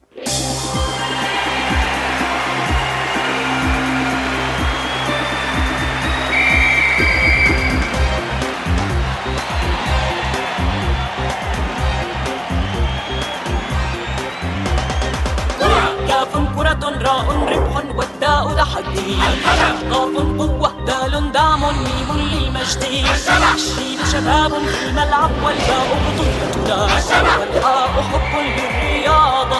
هكذا نكون كما يكون الأبطال، شجعان أولياء عند المصائب، وسوف نكون للنزاهة مثال، فتيان كندعش في المنام. إنها لعبتنا وفيها حلمنا وكأسنا. هيا يا فتيان، هيا يا فتيان، نمضي نحو الأهداف مع الشبح. مسلسل الشبح. أنا هذا استغربت أنت لما أرسلت لي الأغنية حقت الشبح، لأنه قلت عبد الله ما يتفرج أي شيء في كورة. أنا فعلا ما تفرجت المسلسل، بس إنه لما سمعت الأغنية قلت أوكي عرفت ليش عبد الله حب الأغنية هذه، لأنه الأغنية ستايل تدخلني جو عمار، وما أتفرج يعني، بس أسمع الأغنية وأقفل أو أغير القناة. That's it. أنا مو من الناس اللي تفرجوا كابتن ماجد أو تابعوه، ولا من الناس اللي تفرجوا الشبح أو تابعوه. إنه كنت مستغرب ليه مسمين كابتن ماجد الشبح، يعني اسمه الشبح. بعدين استوعبت إنه شبح عشان إنه ما يشوفوه من كتر ما هو سريع. بس الكلمات حقت الأغنية والطريقة اللي غنتها رشا رزق حتى مختلفة عن أدائها العادي اللي متعودين عليه. هذه رشا رزق نفسها اللي غنت أبطال ديجيتال باي ذا واي، بس نازلة بصوتها تحت. جبارة. وكانت الأغنية هذه من الأغاني اللي فعلا تحفزني وتحمسني، ولو أنها بتتكلم عن كورة، عارف، بس لما تقول للملاعب يا فتيان كذا أحس اللي أيوة أنا فتى كذا اللي تدخل، عارف، مود مرة بطلة. مرة بطلة. إيه لا أنا أول مرة اليوم لما أنت قلت لي على الشبح سمعت الأغنية، لأنه أظن هذه من أفلام الكرتون اللي كانت أجدد شوية بعد كابتن ماجد، لأنه كان في كابتن ماجد، كان في الهداف، كان في أبطال الملاعب. هو هذا كابتن ماجد لما كبر، هذا هو لما كبر كده. أيوة. أوكي. بس ما يعني أوكي. إلى اليوم نفسي أعرف القصة الحقيقية وراء إنهم سموه الشبح ما سموه كابتن ماجد. وكانوا يبغوا شوية أكشن يمكن، ما أعرف. maybe. المسلسل اللي بعده الإنجليزي كان واحد من المسلسلات اللي أنا كنت مرة أتحمس عليها.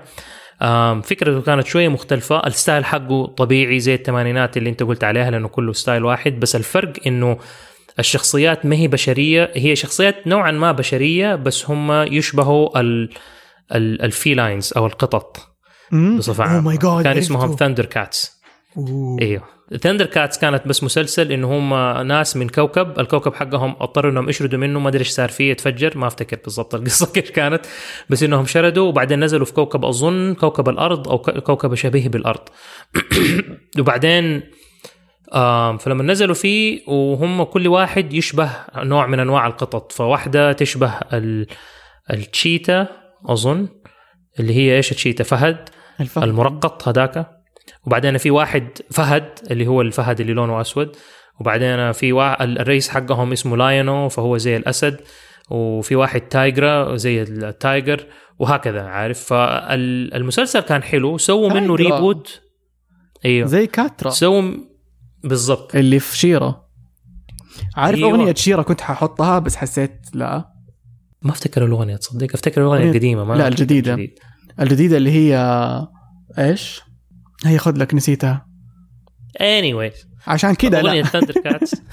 ايوه فأغنية ثاندر كاتس كانت من أكثر الأغاني الحماسية، وكمان شيء يعني يذكر اللي كل كتير ناس يشهدوا له حتى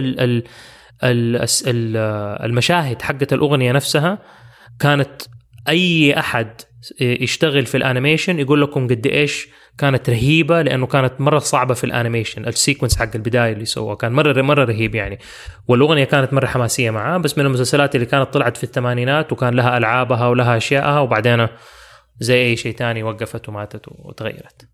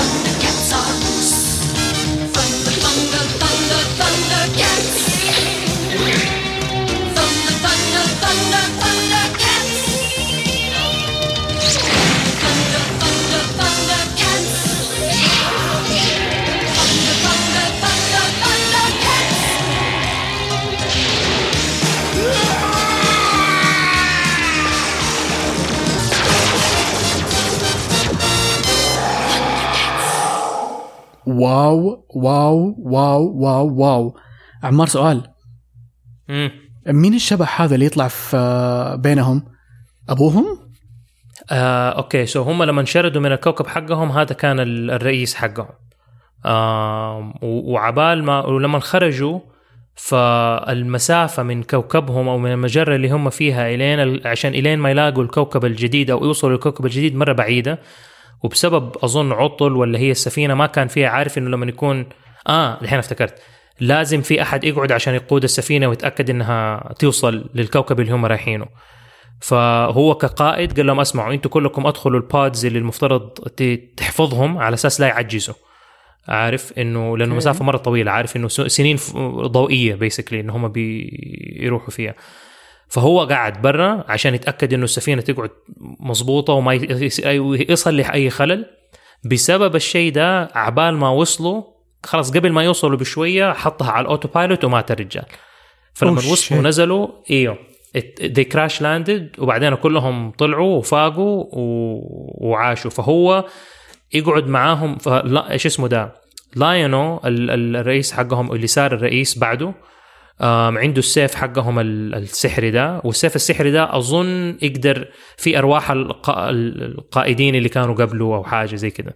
فكان يستحضر روحه كده ويجي يعلمه ويقول له أشياء ومن يدار إيش. فهو موجود في المسلسل بعد كده بس موجود كروح بس ما يكون موجود جسدا. عمار فاكر المسلسل الريميك حق ثاندر كاتس اللي ما حد كان مبسوط عليه؟ ما أدري إذا صار فيه. لا نزلت 28 حلقة. أيوة خلصت في مايو 23 نقدر نتفرجها نشوف نقيمه.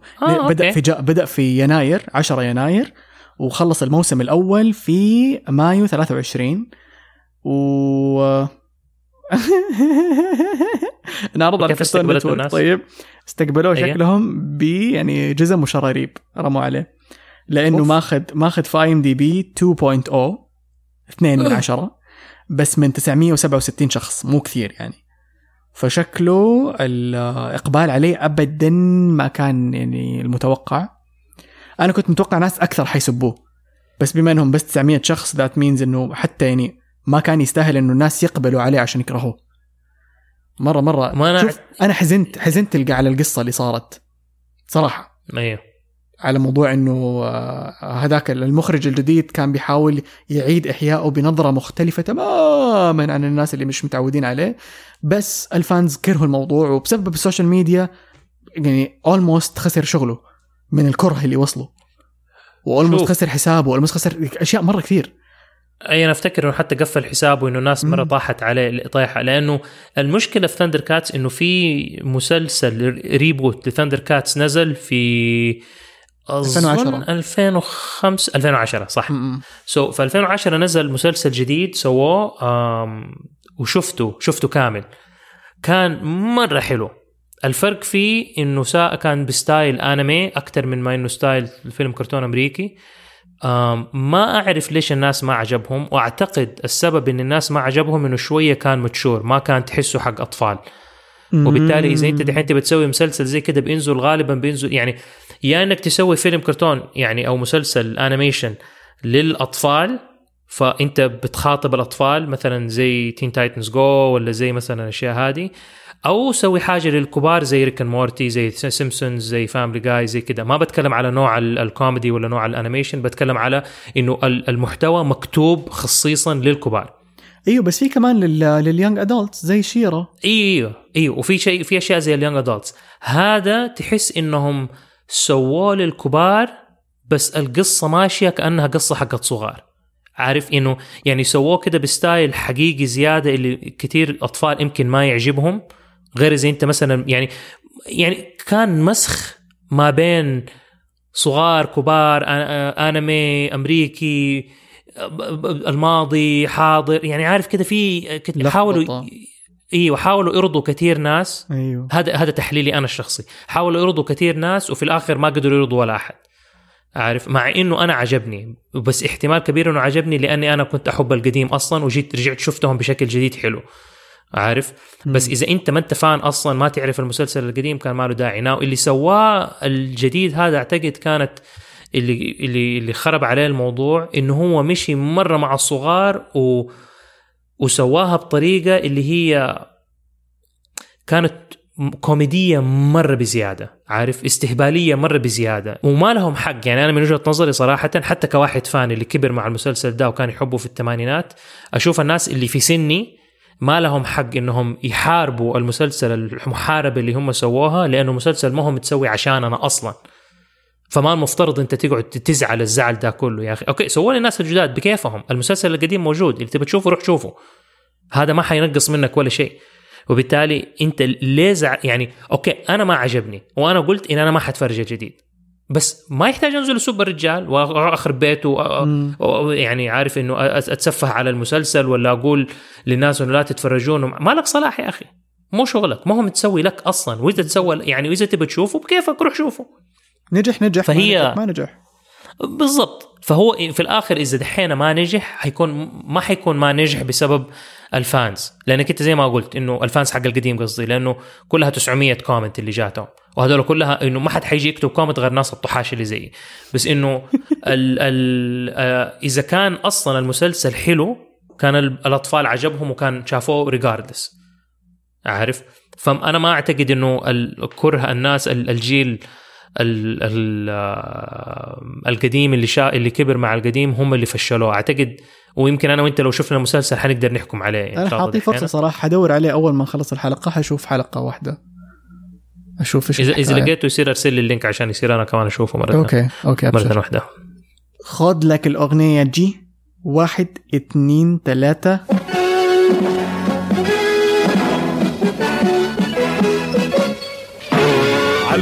علي بطل فليك، هيا خذ يا جراندايزر، عدوك فاحذر، سلح نفسك، ناضل بالدفاع لأجل سلام فوق الأرض في كل الأصقاع.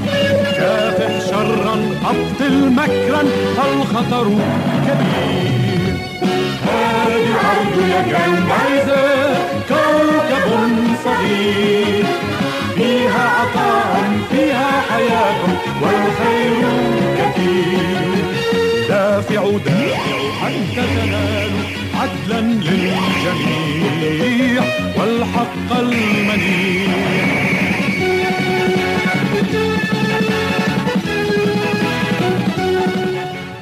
يا أخي أحترم الأغاني الشارات البداية اللي تكون دقيقة أو أقل.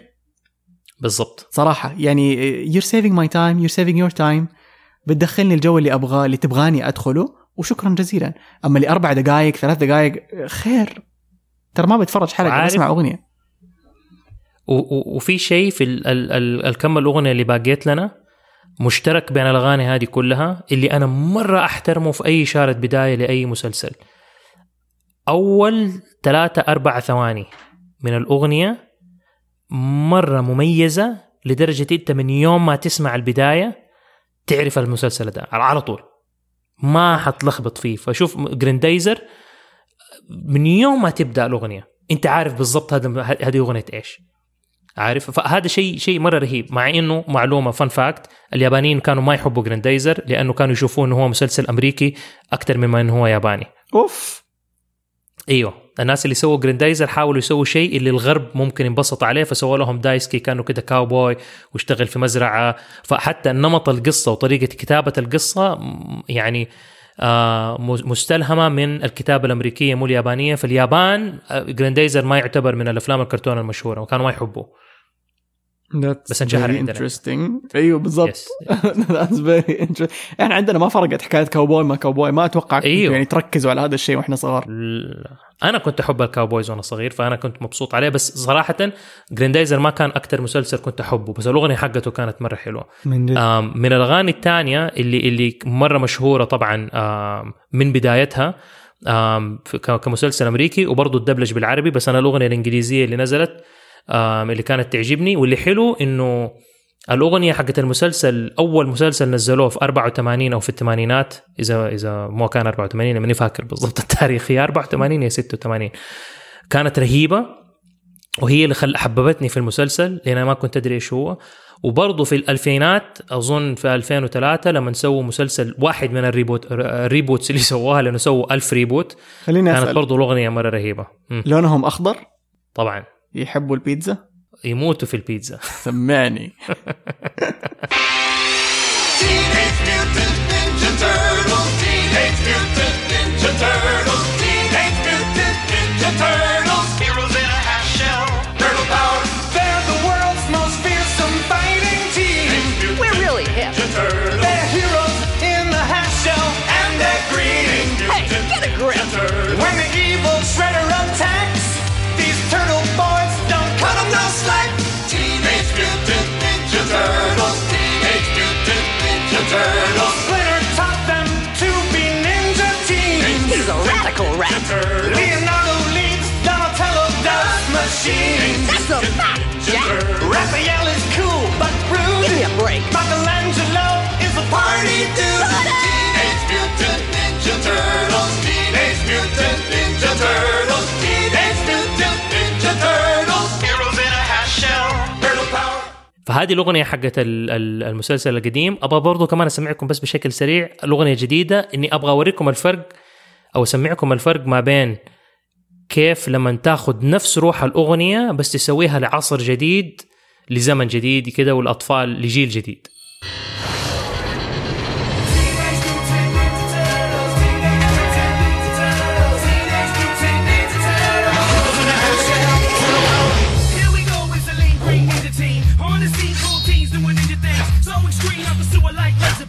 Get right with the shell shock pizza king. Can't stop these radical dudes. The secret of the ooze and the chosen few emerge from the shadows to make their move. The good guys win and the bad guys lose. Leonardo's a leader in blue. Does anything it takes to get his stitches through. Donatello is a fellow, has a way with machines. Raphael's got the most attitude on the team. Michelangelo, he's one of a kind, and he knows where to find it when it's party time. That's a splinter taught of every single skill they need to be one lean, mean, greedy, crazy team. Teenage Mutant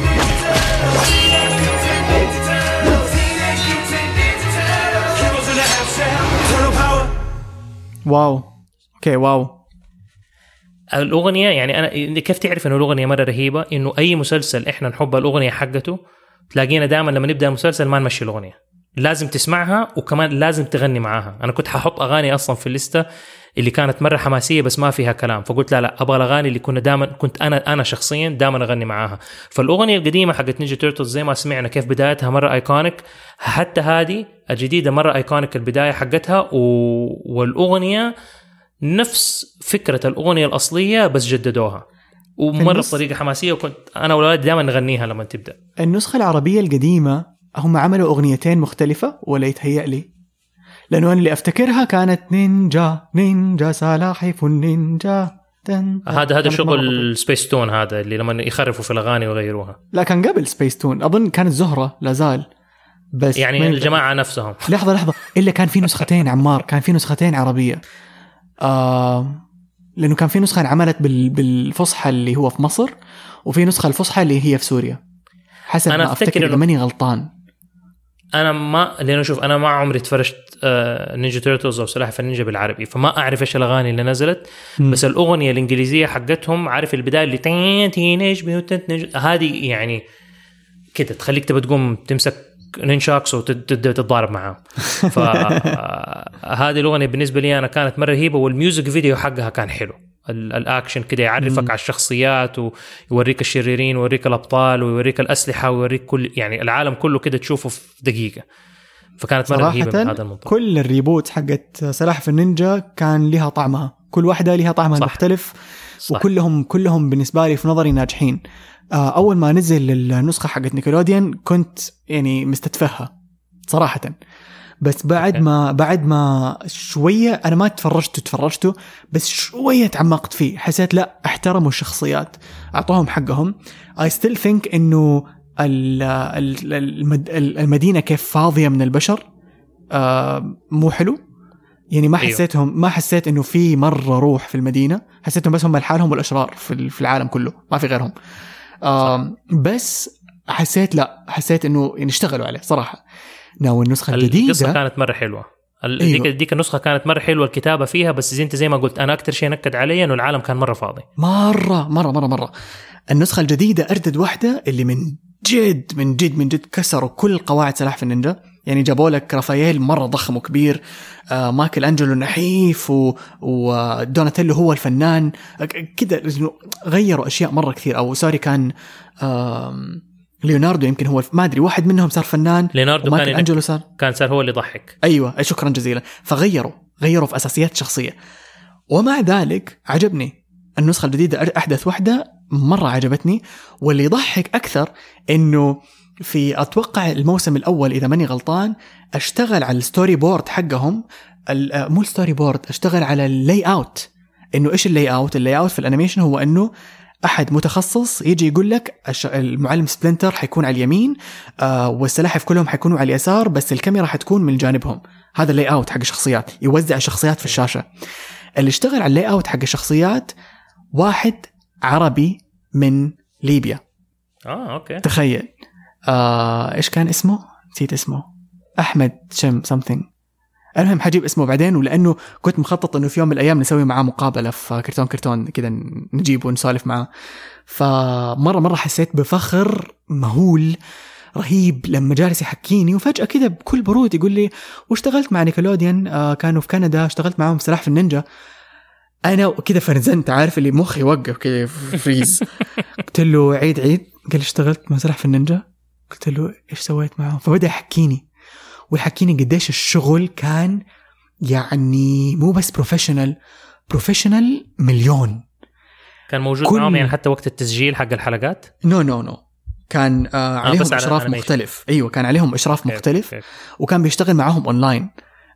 بس كان يقول لي كل حاجة يسووها مسجلة، كل شيء، كل حرف يقولوه، كل رسالة، كل صورة، كل رسمة، كل خط يرسموه محفوظ عن نيكلوديان في الأرشيفز حقتهم. تخيل كل حاجة. فشيء مجنون. فلما عرفت إنه لا في عرب يشتغلوا في أماكن زي كذا، حسيت إنه أي أحد يقدر يسوي أي حاجة من جد. أفتكر في حلقة من الحلقات عمار، ما أدري إيش أي واحدة كانت، بس تكلمنا عن إنه ترى تقدروا، الرسام فيكم يقدر، المحرك فيكم يقدر، ممثل الصوت يقدر، تقدر توصل لأشياء عالمية. مو ضروري إنه اسمك يلمع ويركبوه كده في شاشة مرة كبير، بس تقدر لو تبغى تشتغل في شيء اللي تحبه تقدر فين ما كنت حقيقي.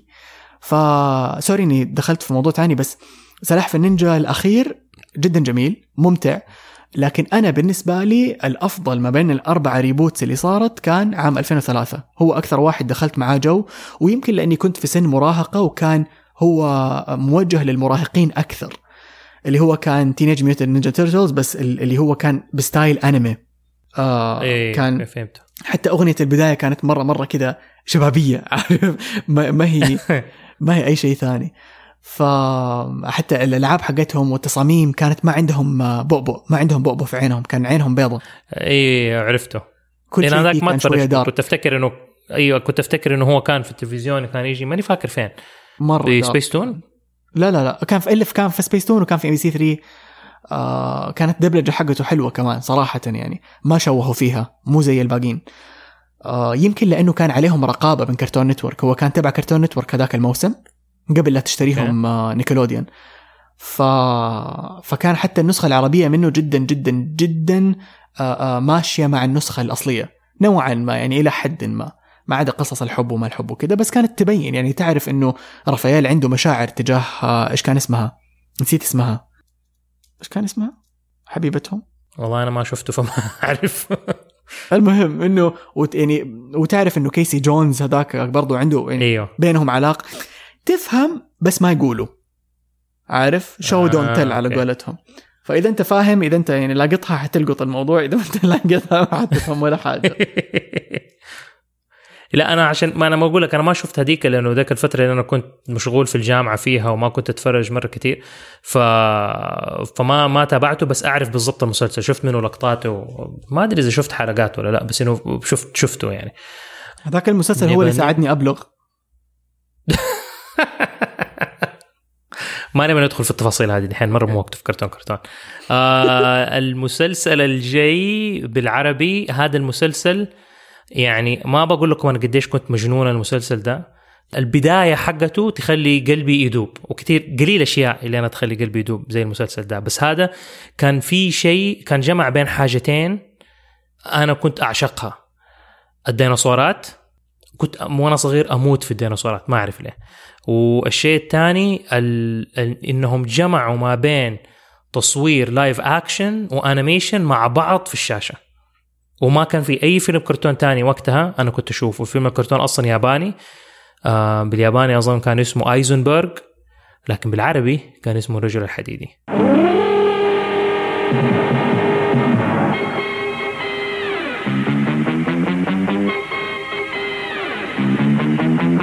تقدموا وقاوموا وهاجموا واتحدوا، قد تقتوا لاقوس الخطر، هيا يا أبطال.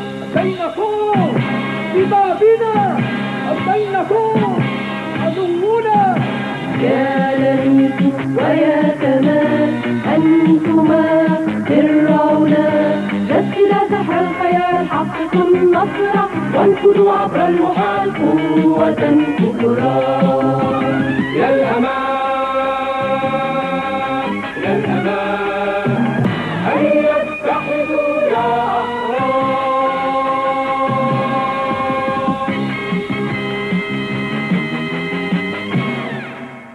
فهذا أنا كنت أتجنن كل ما يجي الفيلم الكرتون ده. طبعا ما كان يجي على التلفزيون، كنت أشتري أشرطة وأتفرج عليه. ليه ما كان يجي على التلفزيون؟ أظن كان يجي، بس يعني المسلسل هذا تسوى سنة 77، فأظنه كان يجي قبل أنا ما كنت أقعد أتفرج تلفزيون. كان أظن أيام يجي كنا إحنا في أمريكا ولا شيء. وحتى شفته بالصدفة، نزلنا كنا ننزل المحلات اللي فيها أشرطة فيديو وتطالع كده وتشوف بالغلاف إيش شيء شكله حماسي وتشتري. فأنا شفت الغلاف حق، كان غلاف أبو كلب، حتى الرسمة فيه ما لها داعي وكده وماني داري إيه، بس شفت ديناصور وكده، فقلت فيلم كرتون وفيه ديناصورات، رجل حديدي، يلا خلينا نشتري. فأنا وولد خالتي مصطفى الاثنين اشترينا نفس الشريط وتفرجناه، ومت في المسلسل ده، وصرت كل مرة أنزل بس أدور على أي شريط تاني. نزلوا 10 أشرطة، وكل شريط أظن يكون فيه 5 حلقات ولا 6 حلقات ولا حاجة زي كده. أفتكر لما تكلمتوا أنت وسعود إذا تفتكر في الحلقة حقت سنفرلو على السنفريان كنت أيوه. بتتكلم على حكاية إنه أنت وحظك إيش الحلقات اللي تطلع لك في ايوه ما هي بالترتيب. ما تدري اصلا اللي تلاقيه في السوق مو على كيفك انت تختار ايش الشريط اللي تبغاه. نفسي أشوف كيف كانوا يلبسوا الديناصورات هذه، لأنه في ديناصور ماشي على 4 رجول وبعدين فجأة كده يرفع رجوله اللي هي اللي قدام ويحركها في الهواء بعدين يرجع على الأرض إنه كانه معصب زي الحصان. ايوه يعني. ايوه نفسي أشوف كيف كان جوا هو في أي بوزيشن كان. أظن إذا أنا ماني غلطان لأن هذه شفتها أنا في الجيم هانسن كومباني سووها لما يجيب لك أي واحد مختلف. أنا عارف يجيب لك أي واحد يعطوهم إيه كواليتي مرة أعلى من ناحية التفكير في تصميم الشخصية. يعني هنا ما في تعبير وجه، ما في ولا أي حاجة، وحتى اليد ما بتتحرك. يعني اليد عبارة عن أنت شايف العصاية basically، عارف ما بتنتني. ما أنا قصدي ايوه انا قصدي انه جوا انك انت تقعد، انت ممكن تخش رجولك في رجول مثلا الخلفيه وبعدين الرجول الاماميه لما تحط اياديك يكون في عصايه وانت بس تمسك العصايه من فوق زي العكاز. ايوه زي العكاز. أيوه. فترفع لك الجزء الامامي عشان يصيروا الاثنين على نفس المستوى. اعتقد والله اعلم انه هذه الطريقه اللي هم يسووها فيها، بس ما كان في ديناصورات كثير تحارب. والله ما اعرف، احتمال يكون موسم واحد، احتمال. ما أعتقد إنه في مواسم كتير، بس اللي أنا شفته لأنه القصة بدأت وفي آخر حلقة القصة انتهت، اللي خلاص أنهوا مين الشرير اللي كان موجود قتلوه وخلص الموضوع. فأنا فما أعرف كيف هم كانوا الخطة إنه كانوا حيستمروا يعني اللي خلصوا الموضوع والاثنين الأبطال، يعني هحرق لكم المسلسل بس الأبطال كمال ولميس الاثنين اللي هم كانوا الأساس اللي هم يتحولوا يصيروا الرجل الحديدي، ركبوا مركبة فضائية وسافروا راحوا كوكب تاني ما أدري فين راحوا. عمار حركت علينا مسلسل عمره 40 سنة. مسلسل عمره 40 سنة. لا عارف يبغانا نرجع لمين في هذه المعلومة؟ أيوه. معلومة إنه هل في مواسم ولا لا؟ سعود. أيوه. يبغانا نرجع نسأله. والله يبغانا نرجع كده بس نشقر عليه نسلم عليه، زمان عنه والله. إن شاء الله يكون بخير. باقينا أنا بس أنت لغيت لنا بوكيمون، يبغانا نشغل بوكيمون، يمكن نخليها للآخر بعد ما نخلص. خليها ختم. برافو مرة الفكرة. بس المسلسل الجاي برضو أنا من المسلسلات اللي يعني أنا كنت أخاف وأنا أتفرجه، والفكرة حقت المسلسل تخوفني، بس ما أعرف ليش البراند هذا والفكرة واللبس حق الأبطال كل شيء كده خلاص إنه أنا هذا عالمي، لدرجة إنه أنا دحين وقاعد بأضبط إني أنا يكون عندي نفس اللبس حقهم بكل الأجهزة، بدأت أشتريها جهاز، بدأت أسوي الأشياء كلها بس عشان أعيش الموضوع. أحلم إني أنا أكون جزء من الفريق ده، عارف، أنا وطحش كده كبري. والله يسعدهم لأنه مرة سهلوا علي موضوع الهدايا حقت عمار. أعرف إيش أجيب له هدية. خلاص أي حاجة جوست باسترز أنا عارف. بالضبط. هذه من الأغاني برضه اللي من بداية الأغنية تعرف أنت المسلسل هذا وإيش هو. والأغنية هذه نزلت أصلا مو قبل، يعني نزلت قبل الفيلم الكرتون، نزلت مع الفيلم الحقيقي اللي سوى اللايف أكشن. ولما نزلت الأغنية نزلت ويعني اللي كسرت الأرقام، مو الأرقام بس إنه يعني كانت في الراديو بتتلعب دائما، وكانت على بيلبورد، كانت من أحسن الأغاني. يعني كانت أغنية مو إنه بس كانت أغنية مسلسل، عارف كيف. فمرة ايكونيك ومرة رهيبة ومرة حماسية.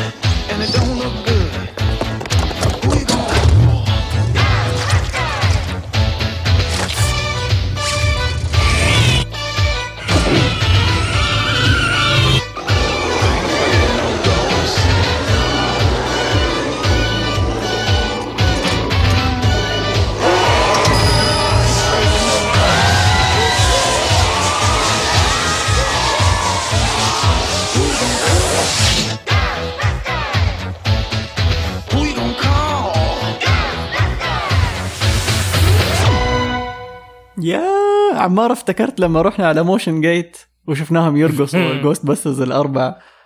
ايوه من جد. فاكر اول مره اول زياره لا يعني شوف انه يعني الاغنيه مميزه من كل النواحي، يعني عارف انه لانه ما تسمع اغاني كتير شبهها في مسلسلات افلام كرتون وزي كده، وحماسيه وعجبتني. واللي ضحك انه انا برضو تعرفت على غوست باسترز نفس الشيء، نزلت محل حق اشرطه في مكه، كنا في بيت سيدي وننزل في السوبر ماركت اللي جنبنا ودور، وبعدين شفت الشعار حقهم واغرمت بالشعار، قلت انا بشتري الشريط ده، فاشتريته وتفرجت عليهم وتعرفت على الشخصيات وبدأت زي كده أدور على أفلامهم وكده. جذبتني كمان من الأغنية كده أول شيء شوفه في الشريط لما تشغله تطلع لك الأغنية، ومرة تحمست معها.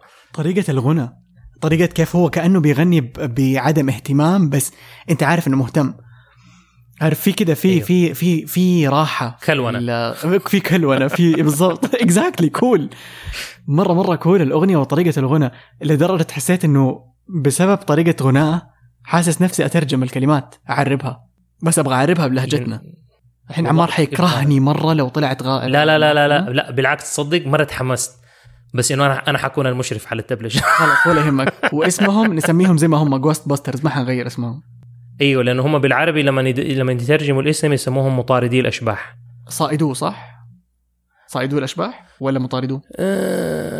ما افتكر، لانه ما اعتقد ان هم تدبلجوا اصلا، غير اذا كان المسلسل الجديد اللي كان واحد كده معاهم بنت وواحد بكرسي عجل وواحد مدري، ما اعرف ايش كانوا مسمينه. لانه افتكر في نسخه من النسخ انا عرضت على MBC 3 واهالي مره كثير اشتكوا على القناه فبطلوا يعرضوه. افتكر واحدة من الأهالي كانت زوجة عمي مسحت القناة لأنه والدها كان من جد كان يجيله كوابيس بسبب المسلسل هذا. أوف. يعني كان هم ما ينبهوك قبل لا يعرضوا الأشياء هذه، يقولوا لك بعد قليل، بس بعد قليل حقتهم يطلع الشبح في وجهك إنه بعد قليل غوست باسترز، فكانوا يفاجئوه. كان عمره 5 سنين وقتها حمزة. أسمع، أنت ما شفت أي شيء من المسلسل القديم صح؟ نو غير الأغنية لا ما أوكي. شفت.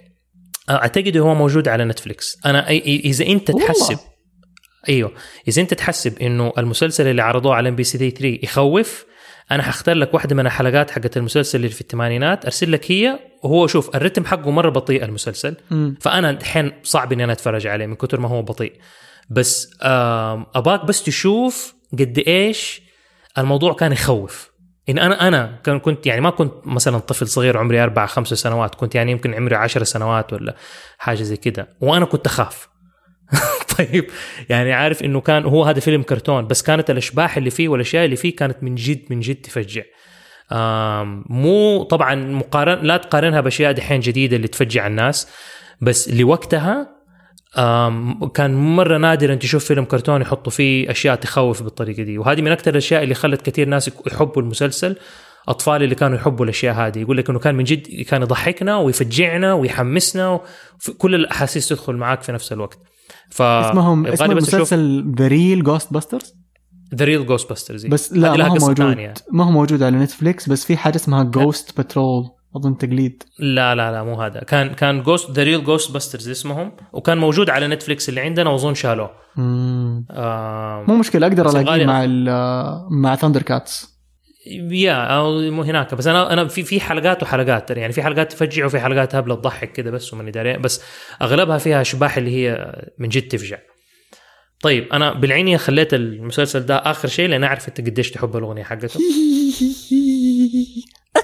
استغفر الله. إيه. فنختم كلامنا بالمسلسل ده، برضو هذا من المسلسلات اللي مرة بدايتها مرة مميزة أحس كده. ويعني أنا بالنسبة لي صراحة نعم مثلا أنا أحب داركوينج داك، بس من مسلسلات ديزني البدايات الحماسية واللي هي حلوة إنك أنت تغنيها، هذه أكتر أغنية حماسية، هذه أكتر أغنية تخليك تبى تغني معاهم، اللي هي ريسكيو رينجرز، أو بالعربي إيش كان اسمه؟ كتيبة النقدة. بس حنشغل النسخة الإنجليزية عشان خاطرك يا عمار يلي تحب النسخة الإنجليزية، ولكل الناس لكل الناس اللي يحبوا النسخة الإنجليزية. صح معك حق. ولكل الناس اللي يحبوا النسخة الإنجليزية. Here we go.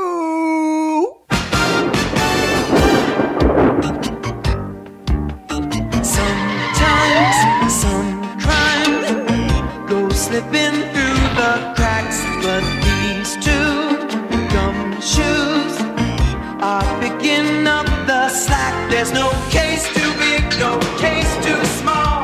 When you need help, just call Bandits. Rescue Rangers. Bandits.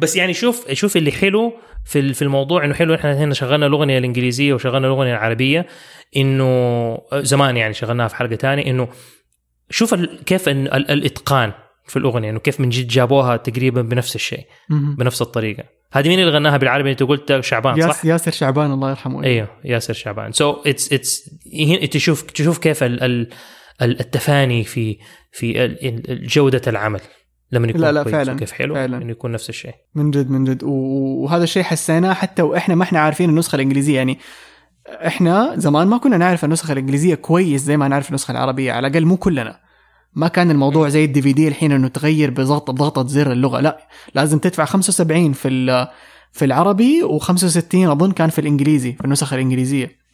فتخيل هذه 100 وكم بس عشان يكون عندك نسختين. كل شيء الآن بالضبط الآن بضغطة زر تغير لك اللغات. وهذه صارت من هواياتي، إنه يكون عندي مثلا DVD الأصلي ويصير بضغطة زر أقعد أقارن ما بين العربي والإنجليزي. وصارت بالنسبة لي مو بس هواية، صارت بحث، صارت دراسة، صرت أتعلم كذا من جد لما أتابع الأفلام هذه والمسلسلات اللي متقن دوبلاجها.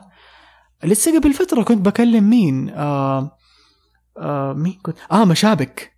ففي صفحة على انستغرام اسمهم مشابك تون، طيب يسوي كده شورت انيميشن قصير كوميدي يعني.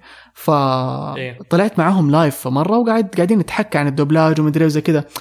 فبحكيهم كيف انه لما انقلب الموضوع عندي من هواية الى بحث ودراسة، اكتشفت اشياء ما كنت الاحظها قبل كده، اشياء مرة بسيطة، يعني بسيطة لدرجة انها it goes over your head وتستمتع بيها بس ما تفكر. زي في فيلم النبيلة والشارد Lady and the Tramp، في الجزء الأول يعرفوك بالشخصيات إنه هذه اسمها النبيلة ليدي. طيب إنه ليدي أصلا سيدة، وترامب إيش ترامب بالعربي يا عمار؟ زي صعلوك أو حاجة زي كده. أيوه صح؟ أيوه حاجة. هم سموه بالعربي شارد، الشارد اللي هو الكلب المشرد. فالنبيلة والشارد تحسوا كده اسم مرة لائق، يعني تحسوا كده حاجة أنيقة رقيقة كده شيء لطيف. أوكي نعم. هذا في الجزء الأول تعريف بالشخصيات ليس إلا. الجزء الثاني يكون عندهم أولاد وبنات، إنه ولد وبنات actually. فبالإنجليزي مسمين ولده مسمينه سكامب، فاسمه بالإنجليزي سكامب ترامب. سكامب اللي هو برضو حاجة زي أبوه، زي اسم أبوه أو ليها علاقة باسم أبوه. صحيح؟ أعتقد إيه. فإنه سكامب ترامب بالعربي سموه سهم، لما تيجي تركبها مع بعض سهم شارد. نايس، مرة نايس، لأنه القصة أصلا عن كيف سهم الكلب الولد يبغى يشرد من البيت، فهو سهم شارد، هو شرد. فيعني كده توقف. يعني هذاك اليوم وقفت حرفيا، وقفت سويت باوز للفيلم وقعدت أتأمل في جمال الفكرة وراء الاسم، كيف شرح لك القصة حقت الشخصية من اسمه سهم شارد. فأقعد أفكر كيف هل هم كانوا مخططين من الجزء الأول إنه اسمه شارد عشان في الجزء الثاني يسموا ولد وسهم، عشان مستحيل يكون هذا الشيء كان صاير، لأنه ما بين الجزء الأول والجزء الثاني كان فيه سنين فرق. فعشان كده لما أقول إنه في أفلام أدرسها وفي أفلام ولا يمكن حتى أفكر أتفرجها مرة ثانية بالعربي، الإشراف والإتقان في العمل. ومن جد عمار زي ما أنت قلت يعني مبكرا في هذه الحلقة، الواحد لما يكون ماسك في يده أمانة، هذه أمانة في يدك. صح، من جد من جد من جد شيء مو طبيعي. أنت عارف يعني بغانا إن شاء الله لو على أغنية لو ربي أحيانا كده بعد سنين من السنين يبغانا نسوي كورس كده أو أكاديمية حقت كرتون تعلم الناس كيف تسوي أغاني، كيف تسوي، أنا نفسي أتعلم أول. طيب كيف تسوي تمثيل. أيوة، ما بقول عشان كده بقول لك بعد سنين كده إن شاء الله كده خلاص نكون جمعنا كل شيء، بس نحط في بالنا كده نسوي الأكاديمية ونجيب ناس من الكراتين اللي عندنا اللي يؤمنوا بنفس الأشياء اللي إحنا نؤمن فيها يجوا يساعدونا، ونبدأ نعطي كورسات إحنا وناس تانيين نجيبهم يعطوا كورسات. أنا لسه كنت هقول كده ليه ما يكون إنه نجيب الناس اللي عندهم الخبرة يعطوا كورسات. يعني تخيل مثلا تجيب في كورس حق مثلا زي كده شارات البداية، واحدة من الانستراكتورز تكون مثلا رشا رزق، تيجي تعطي واحد من الكورسات وتعلم كده وتسوي ومدري ويقوم يكتبوا الأغنية ومعدين ولا ندبلج ولا مدري إيش نسوي. هذا يا أخي إنه يعني ممكن كل الأشياء اللي إحنا بنستخدمها هنا في كرتون تتحول إلى شيء كده. شوف سبحان الله الحلقة اللي فاتت كانوا بيسألون إيش خططنا للمستقبل، ممكن هذه تكون واحدة من الخطط. بس لا نتحمس عليها كثير. anyway وما نبغى نطول لأنه تقريبا حنقفل ساعتين. فنهاية الحلقة نبغى نقول لكم شكرا على استماعكم. طولنا عليكم، دخلنا في أشياء غير الأغاني اليوم، بس أعتقد أنه يعني بخبرتي بيكم أنتوا يا كراتيننا أنتوا كلكم مبسوطين إحنا قاعدين نتفلسف وقاعدين. أنا شايف ناس بيهزوا راسهم. بس فزي كل حلقة طبعا انتوا تابعونا، ارسلوا لنا، انتوا عارفين احنا فين وفين تلاقونا وكيف نسوي، ما حنقعد نعيد كل شيء. بس بقول لكم اذا انتوا كنتوا بارعين في مجالاتكم لا تعتذروا عن براعتكم، بس عشان الناس اللي حولكم مبسوطين وهم متواضعين. واذا كنتوا انتوا متفردين لا تستحوا من تفردكم، عشان كل اللي حولكم يعني يعتبر نسخة من الناس اللي جنبه. وابدا ابدا لا تكبتوا ابداعكم اذا انتوا مبدعين، بس عشان كل اللي حولكم متحفظ وخايف ابدع. افتخروا بأنفسكم وأسعوا لأن تكونوا أفضل نسخة من أنفسكم. وفي النهاية دائما افتكروا إنه هنا في كرتون إحنا كلنا نحبكم. أحلم دوما أن أكون الأفضل بين الجميع، لذا أجمع البوكيمون سلاحي المنيع. سأسافر عبر الأرض باحثا في كل مكان عن بوكيمون